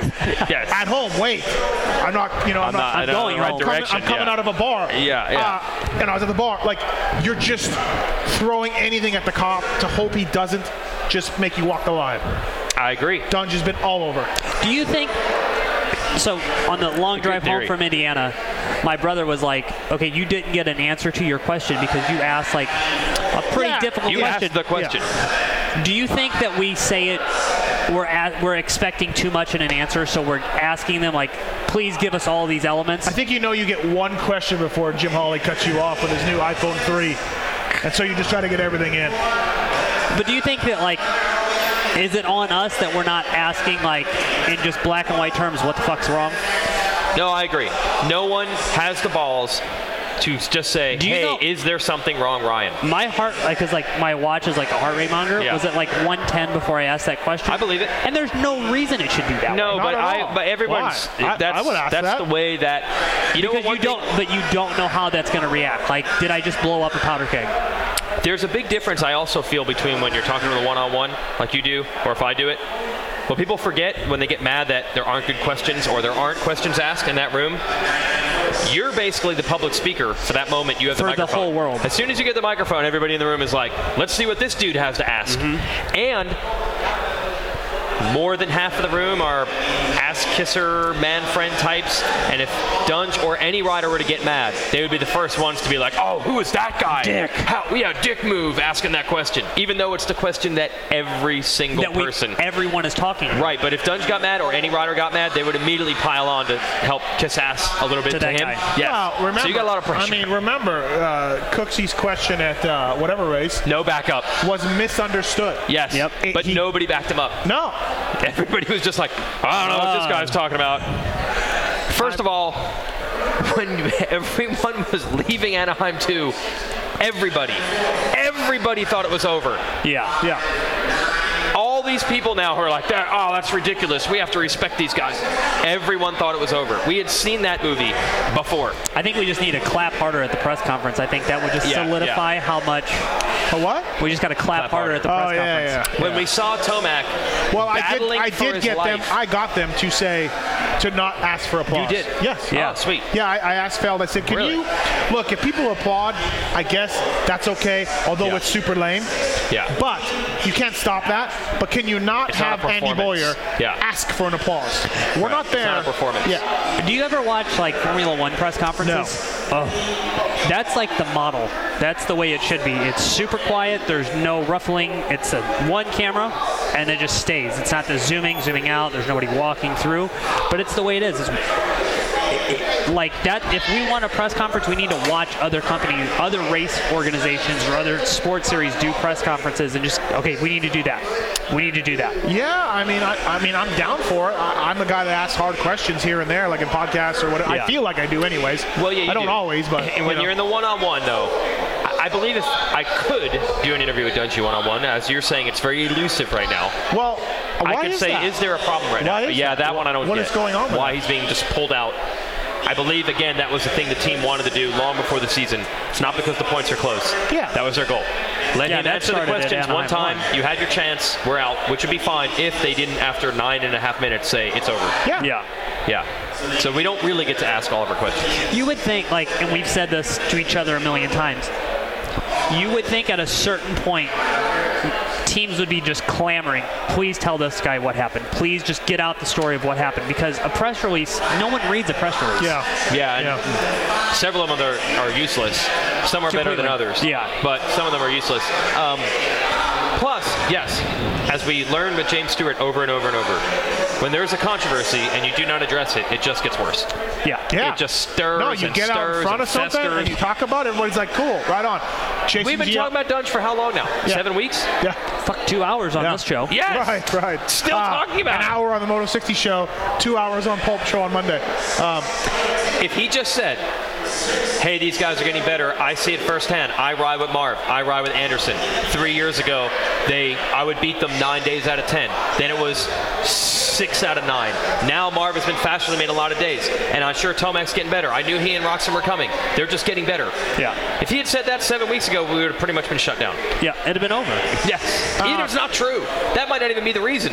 But it's an just answer. to say it. Yeah. Speaking of that, though, let's move away from Dunge a little bit. Jason Anderson, what do you think he's thinking about, Anton? You think he's frustrated?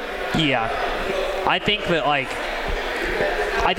one of you wrote about it the other day, though, but, this whole Vince thing happening again.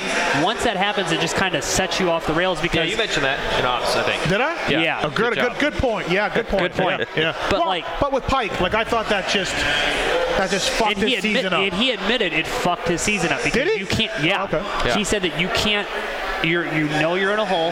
There's nothing you can do. You have the stigma around you for the rest of the year. I feel like, oh well, I'm in a hole. Who gives a fuck? Now I got no pressure. I'm just going to win races. Yeah, Do you know what I mean? You would think. Yeah. But then at the same time. But then again, these guys are riders. Yeah.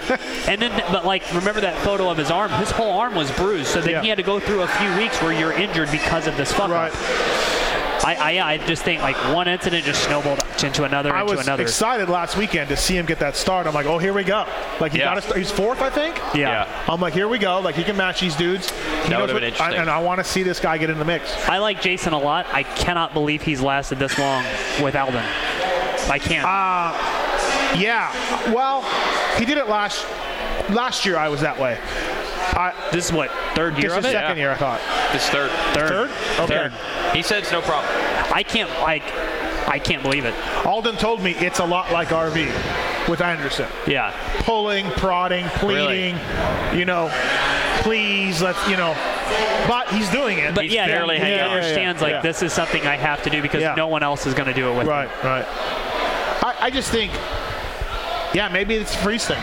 He's not been the same guy. No, the starts have been even worse than ever, and they were never that good. So I don't know how much is just that. But maybe. But dude, I'm telling you, it's the Villeman theory on starts.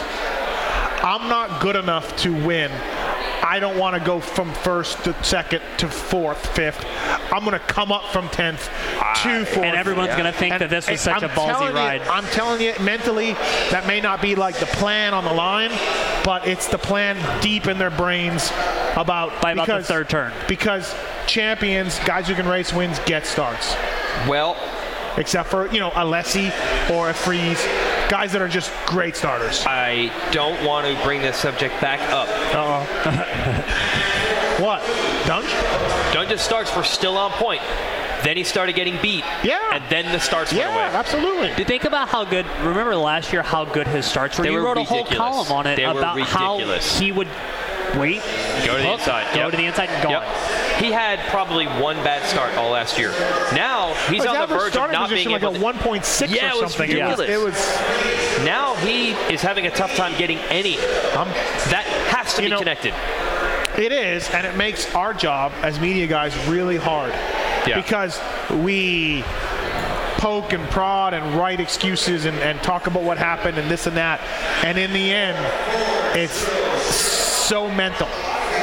Yeah. So mental. I know, it's so mental. You just go. Like we could just write, Dunge doesn't have any confidence, he's not getting starts.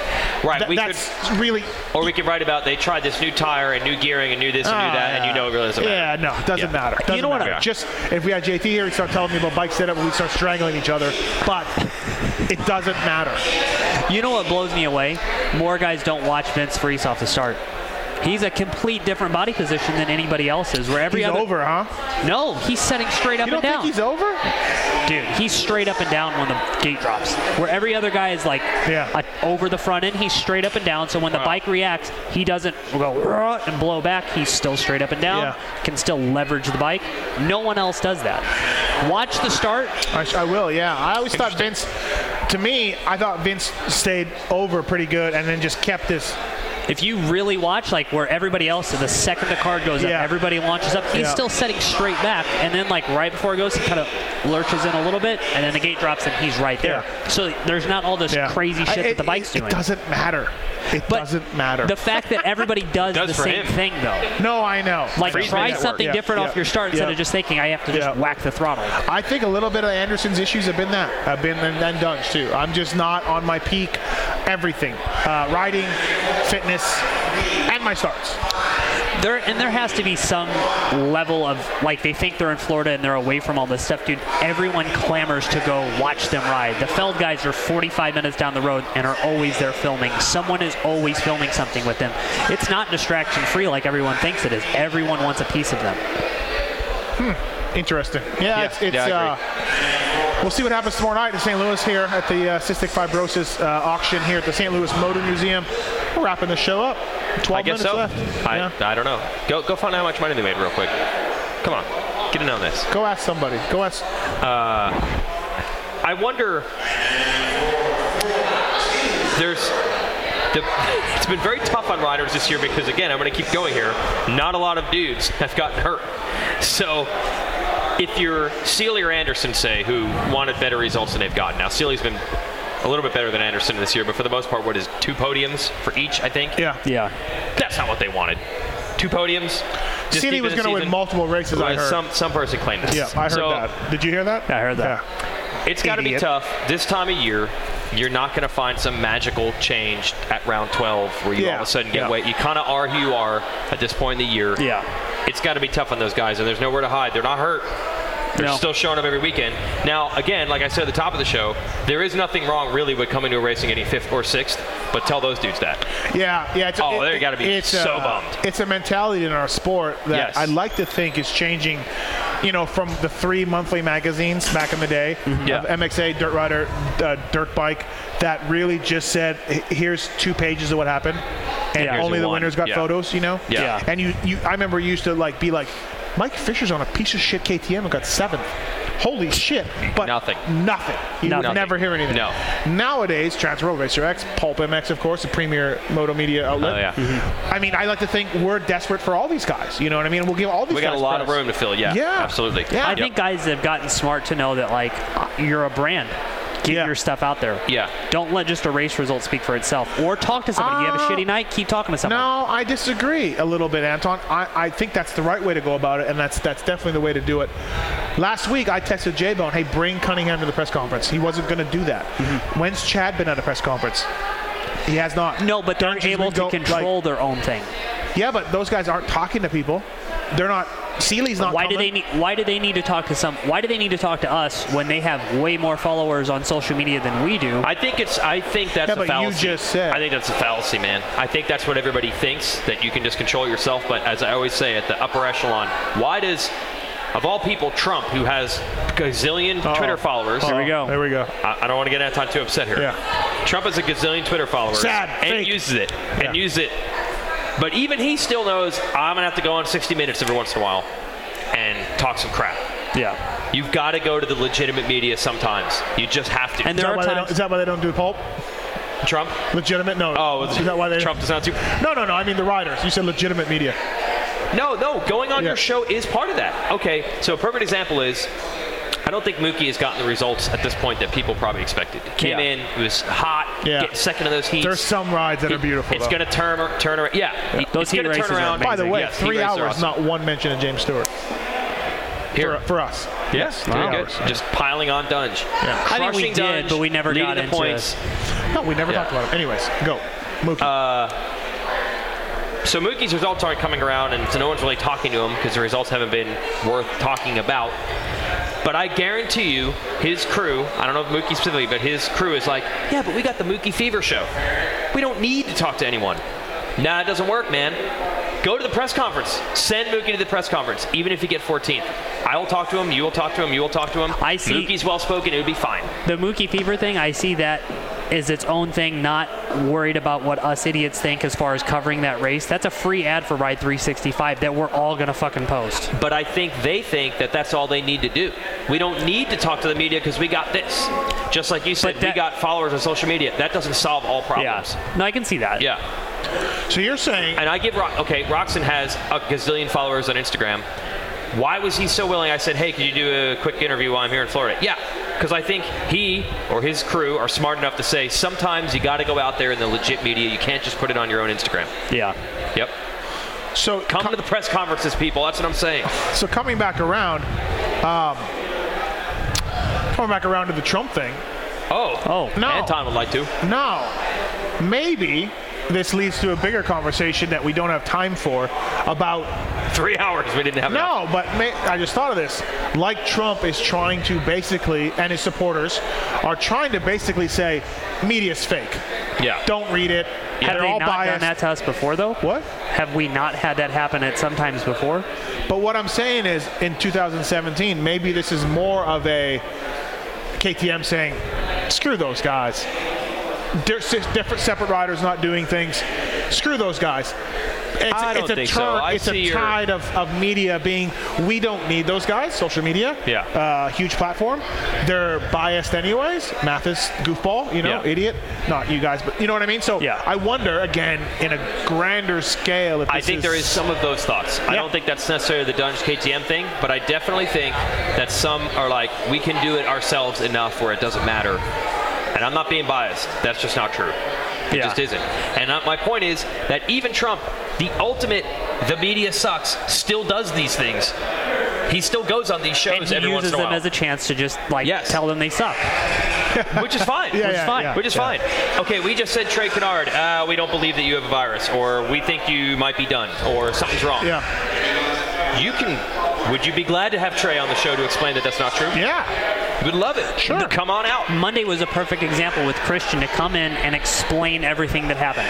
Yes. Yeah, but I don't think people all get that. No. I don't think they get that. He could have Instagrammed 100 times. It wouldn't have mattered. Wouldn't matter that. When Barsha roosted the medics, Jeff Myshak was on the phone to me. Hey, Justin's going to come on your show Monday. Talk about what he did. It was dumb. He's going to apologize. And I'm like, okay, cool. That's the way to handle it. Yeah, you have to. I mean, it is, but I feel like these guys maybe don't think that. No, I agree. I bet you the bookie people are like, we got our own show. We don't need our good. Yeah. And they probably also, the old school mentality, when you get 14th, you think nobody wants to hear from me anyway. But if he showed up at the press conference, it's a complete fallacy because I'd be all over it. Yeah. Now, we're coming to the end of this, so I don't want to get too deep into it, but I have to ask this question. No. This race was a day race last year. We've done these day race things. Do you think that we don't see anyone at the press conference because it's 11 o'clock at night and they're done? They've been at the track for 14 hours. It's a factor. I don't know. If we moved it up just a little, like if this Monster Cup thing, this 3-race format, that's a shorter program and all this stuff, if we're done by 9 o'clock, it needs to be a 2-hour race at that point. If we're done by 9 o'clock, we could see people that are a little more willing to discuss things other than just peel out. I did have in my mind about topics to talk about was the day race, and we talked about ratings. You said people faded as the heats went on, right? In audience members. But only because then Dunge wasn't in the show anymore. But I wonder how much has that to do with 8 races are in the Pacific time zone. Oh yeah, that probably is a big part. 8 races are 11 o'clock at night. 1 a.m. East. Yeah, that's asking a lot. So it's a lot. So to me, maybe there's a whole thing about getting more day races and but now the MMA is kind of taken over for Fox or whatever. I don't know. That just messed them up this year because whatever schedule Supercross had already made, they just said, MMA is just going to take whatever they need first. And they're like, but we already have our times locked in. Sorry. Yeah, if you look at that sheet, there's a lot of TBDs on, to be determined on that initial thing that they sent out. And compared to the one they sent last year, dude, that 2016, this is your time thing, that was one of our biggest traffic drivers of the year last year. We couldn't copy that this year because no one knew when the races were going to be on. Yeah, that's a problem for sure. All right, boys. Well, let's wrap this up. We did it? We did it. I wanted the Golden Boy to come in to say, tell us about winners take all, but... Yeah, you know how far he had to drive out here? This track and his Corvette? Yeah, absolutely. Yep. Thank you, people, for listening. This is, if you're listening to this is the archive. And we thanked Ray Butts and Forrest Butler and Alex and Edwin from Legends and Heroes. And, of course, Ralph and Jeff for coming in. And thank you guys for listening. Thanks to our sponsors, Pulpmxshow.com. Weege, thanks, bud. Appreciate it. Yep. You're not getting paid for this. This is free. Yeah. It's free. Yeah. The free, I like free, but somehow it seems to work 50% of the time the wrong direction of free. Yeah, no, absolutely. Yep. Anton, thank you. Appreciate it. You're in your hometown of St. Louis, so I know you probably had a lot of shit to do tonight, but I appreciate you. Nothing better than this. Taking our time out and doing that. And thanks, everybody. Don't forget, I think this auction goes for a few days after tonight on the go to the Facebook page on Motor Museum. Lots of cool things to auction for. Riding lessons from Glover. I wouldn't even take riding lessons. I would just pepper Glover with so when Wardy rode on backwards on the track. Oh, no, I wouldn't pepper with that one. He'd pepper you if you pepper him. Still not happy. No. Still not happy, Glover. And I believe one time we wanted to do a story about Let Brock Buy, and he said no. No. Not talking about it. Yeah. Not talking about it. Wow. Yeah. Yeah. Gee whiz. But in general, fantasy camp hangout old stories would be cool. Yeah, absolutely. Maybe not those ones. Maybe get Glover and RJ together. The market is missing out. You know, those RC University things, I don't know if they're really the best things as far as like in 2 days you're going to learn how to go way faster. But you're just getting to hang out with Stanton, Fro, sometimes bringing Bradshaw. Yeah, RC. I haven't seen Six Time doing it for a while. No? You out? No. Yeah. How did we... You'd pay money. People would pay money for that. Just hang out. Yeah. Yeah. Especially if you're a dad. Yeah. You're like, yeah, Junior, whatever, go ride. I'm going to go talk to Six Time. I'm going over here. Yeah. Hey, Ricky, what about that time, you know? Hey, Ricky, what about that time Stewart beat you in a World Supercross Series straight up, and then you've never, ever acknowledged that, or nobody ever talks about that? How many times do you think the Salt Lake question would come up to get his point of view? With me?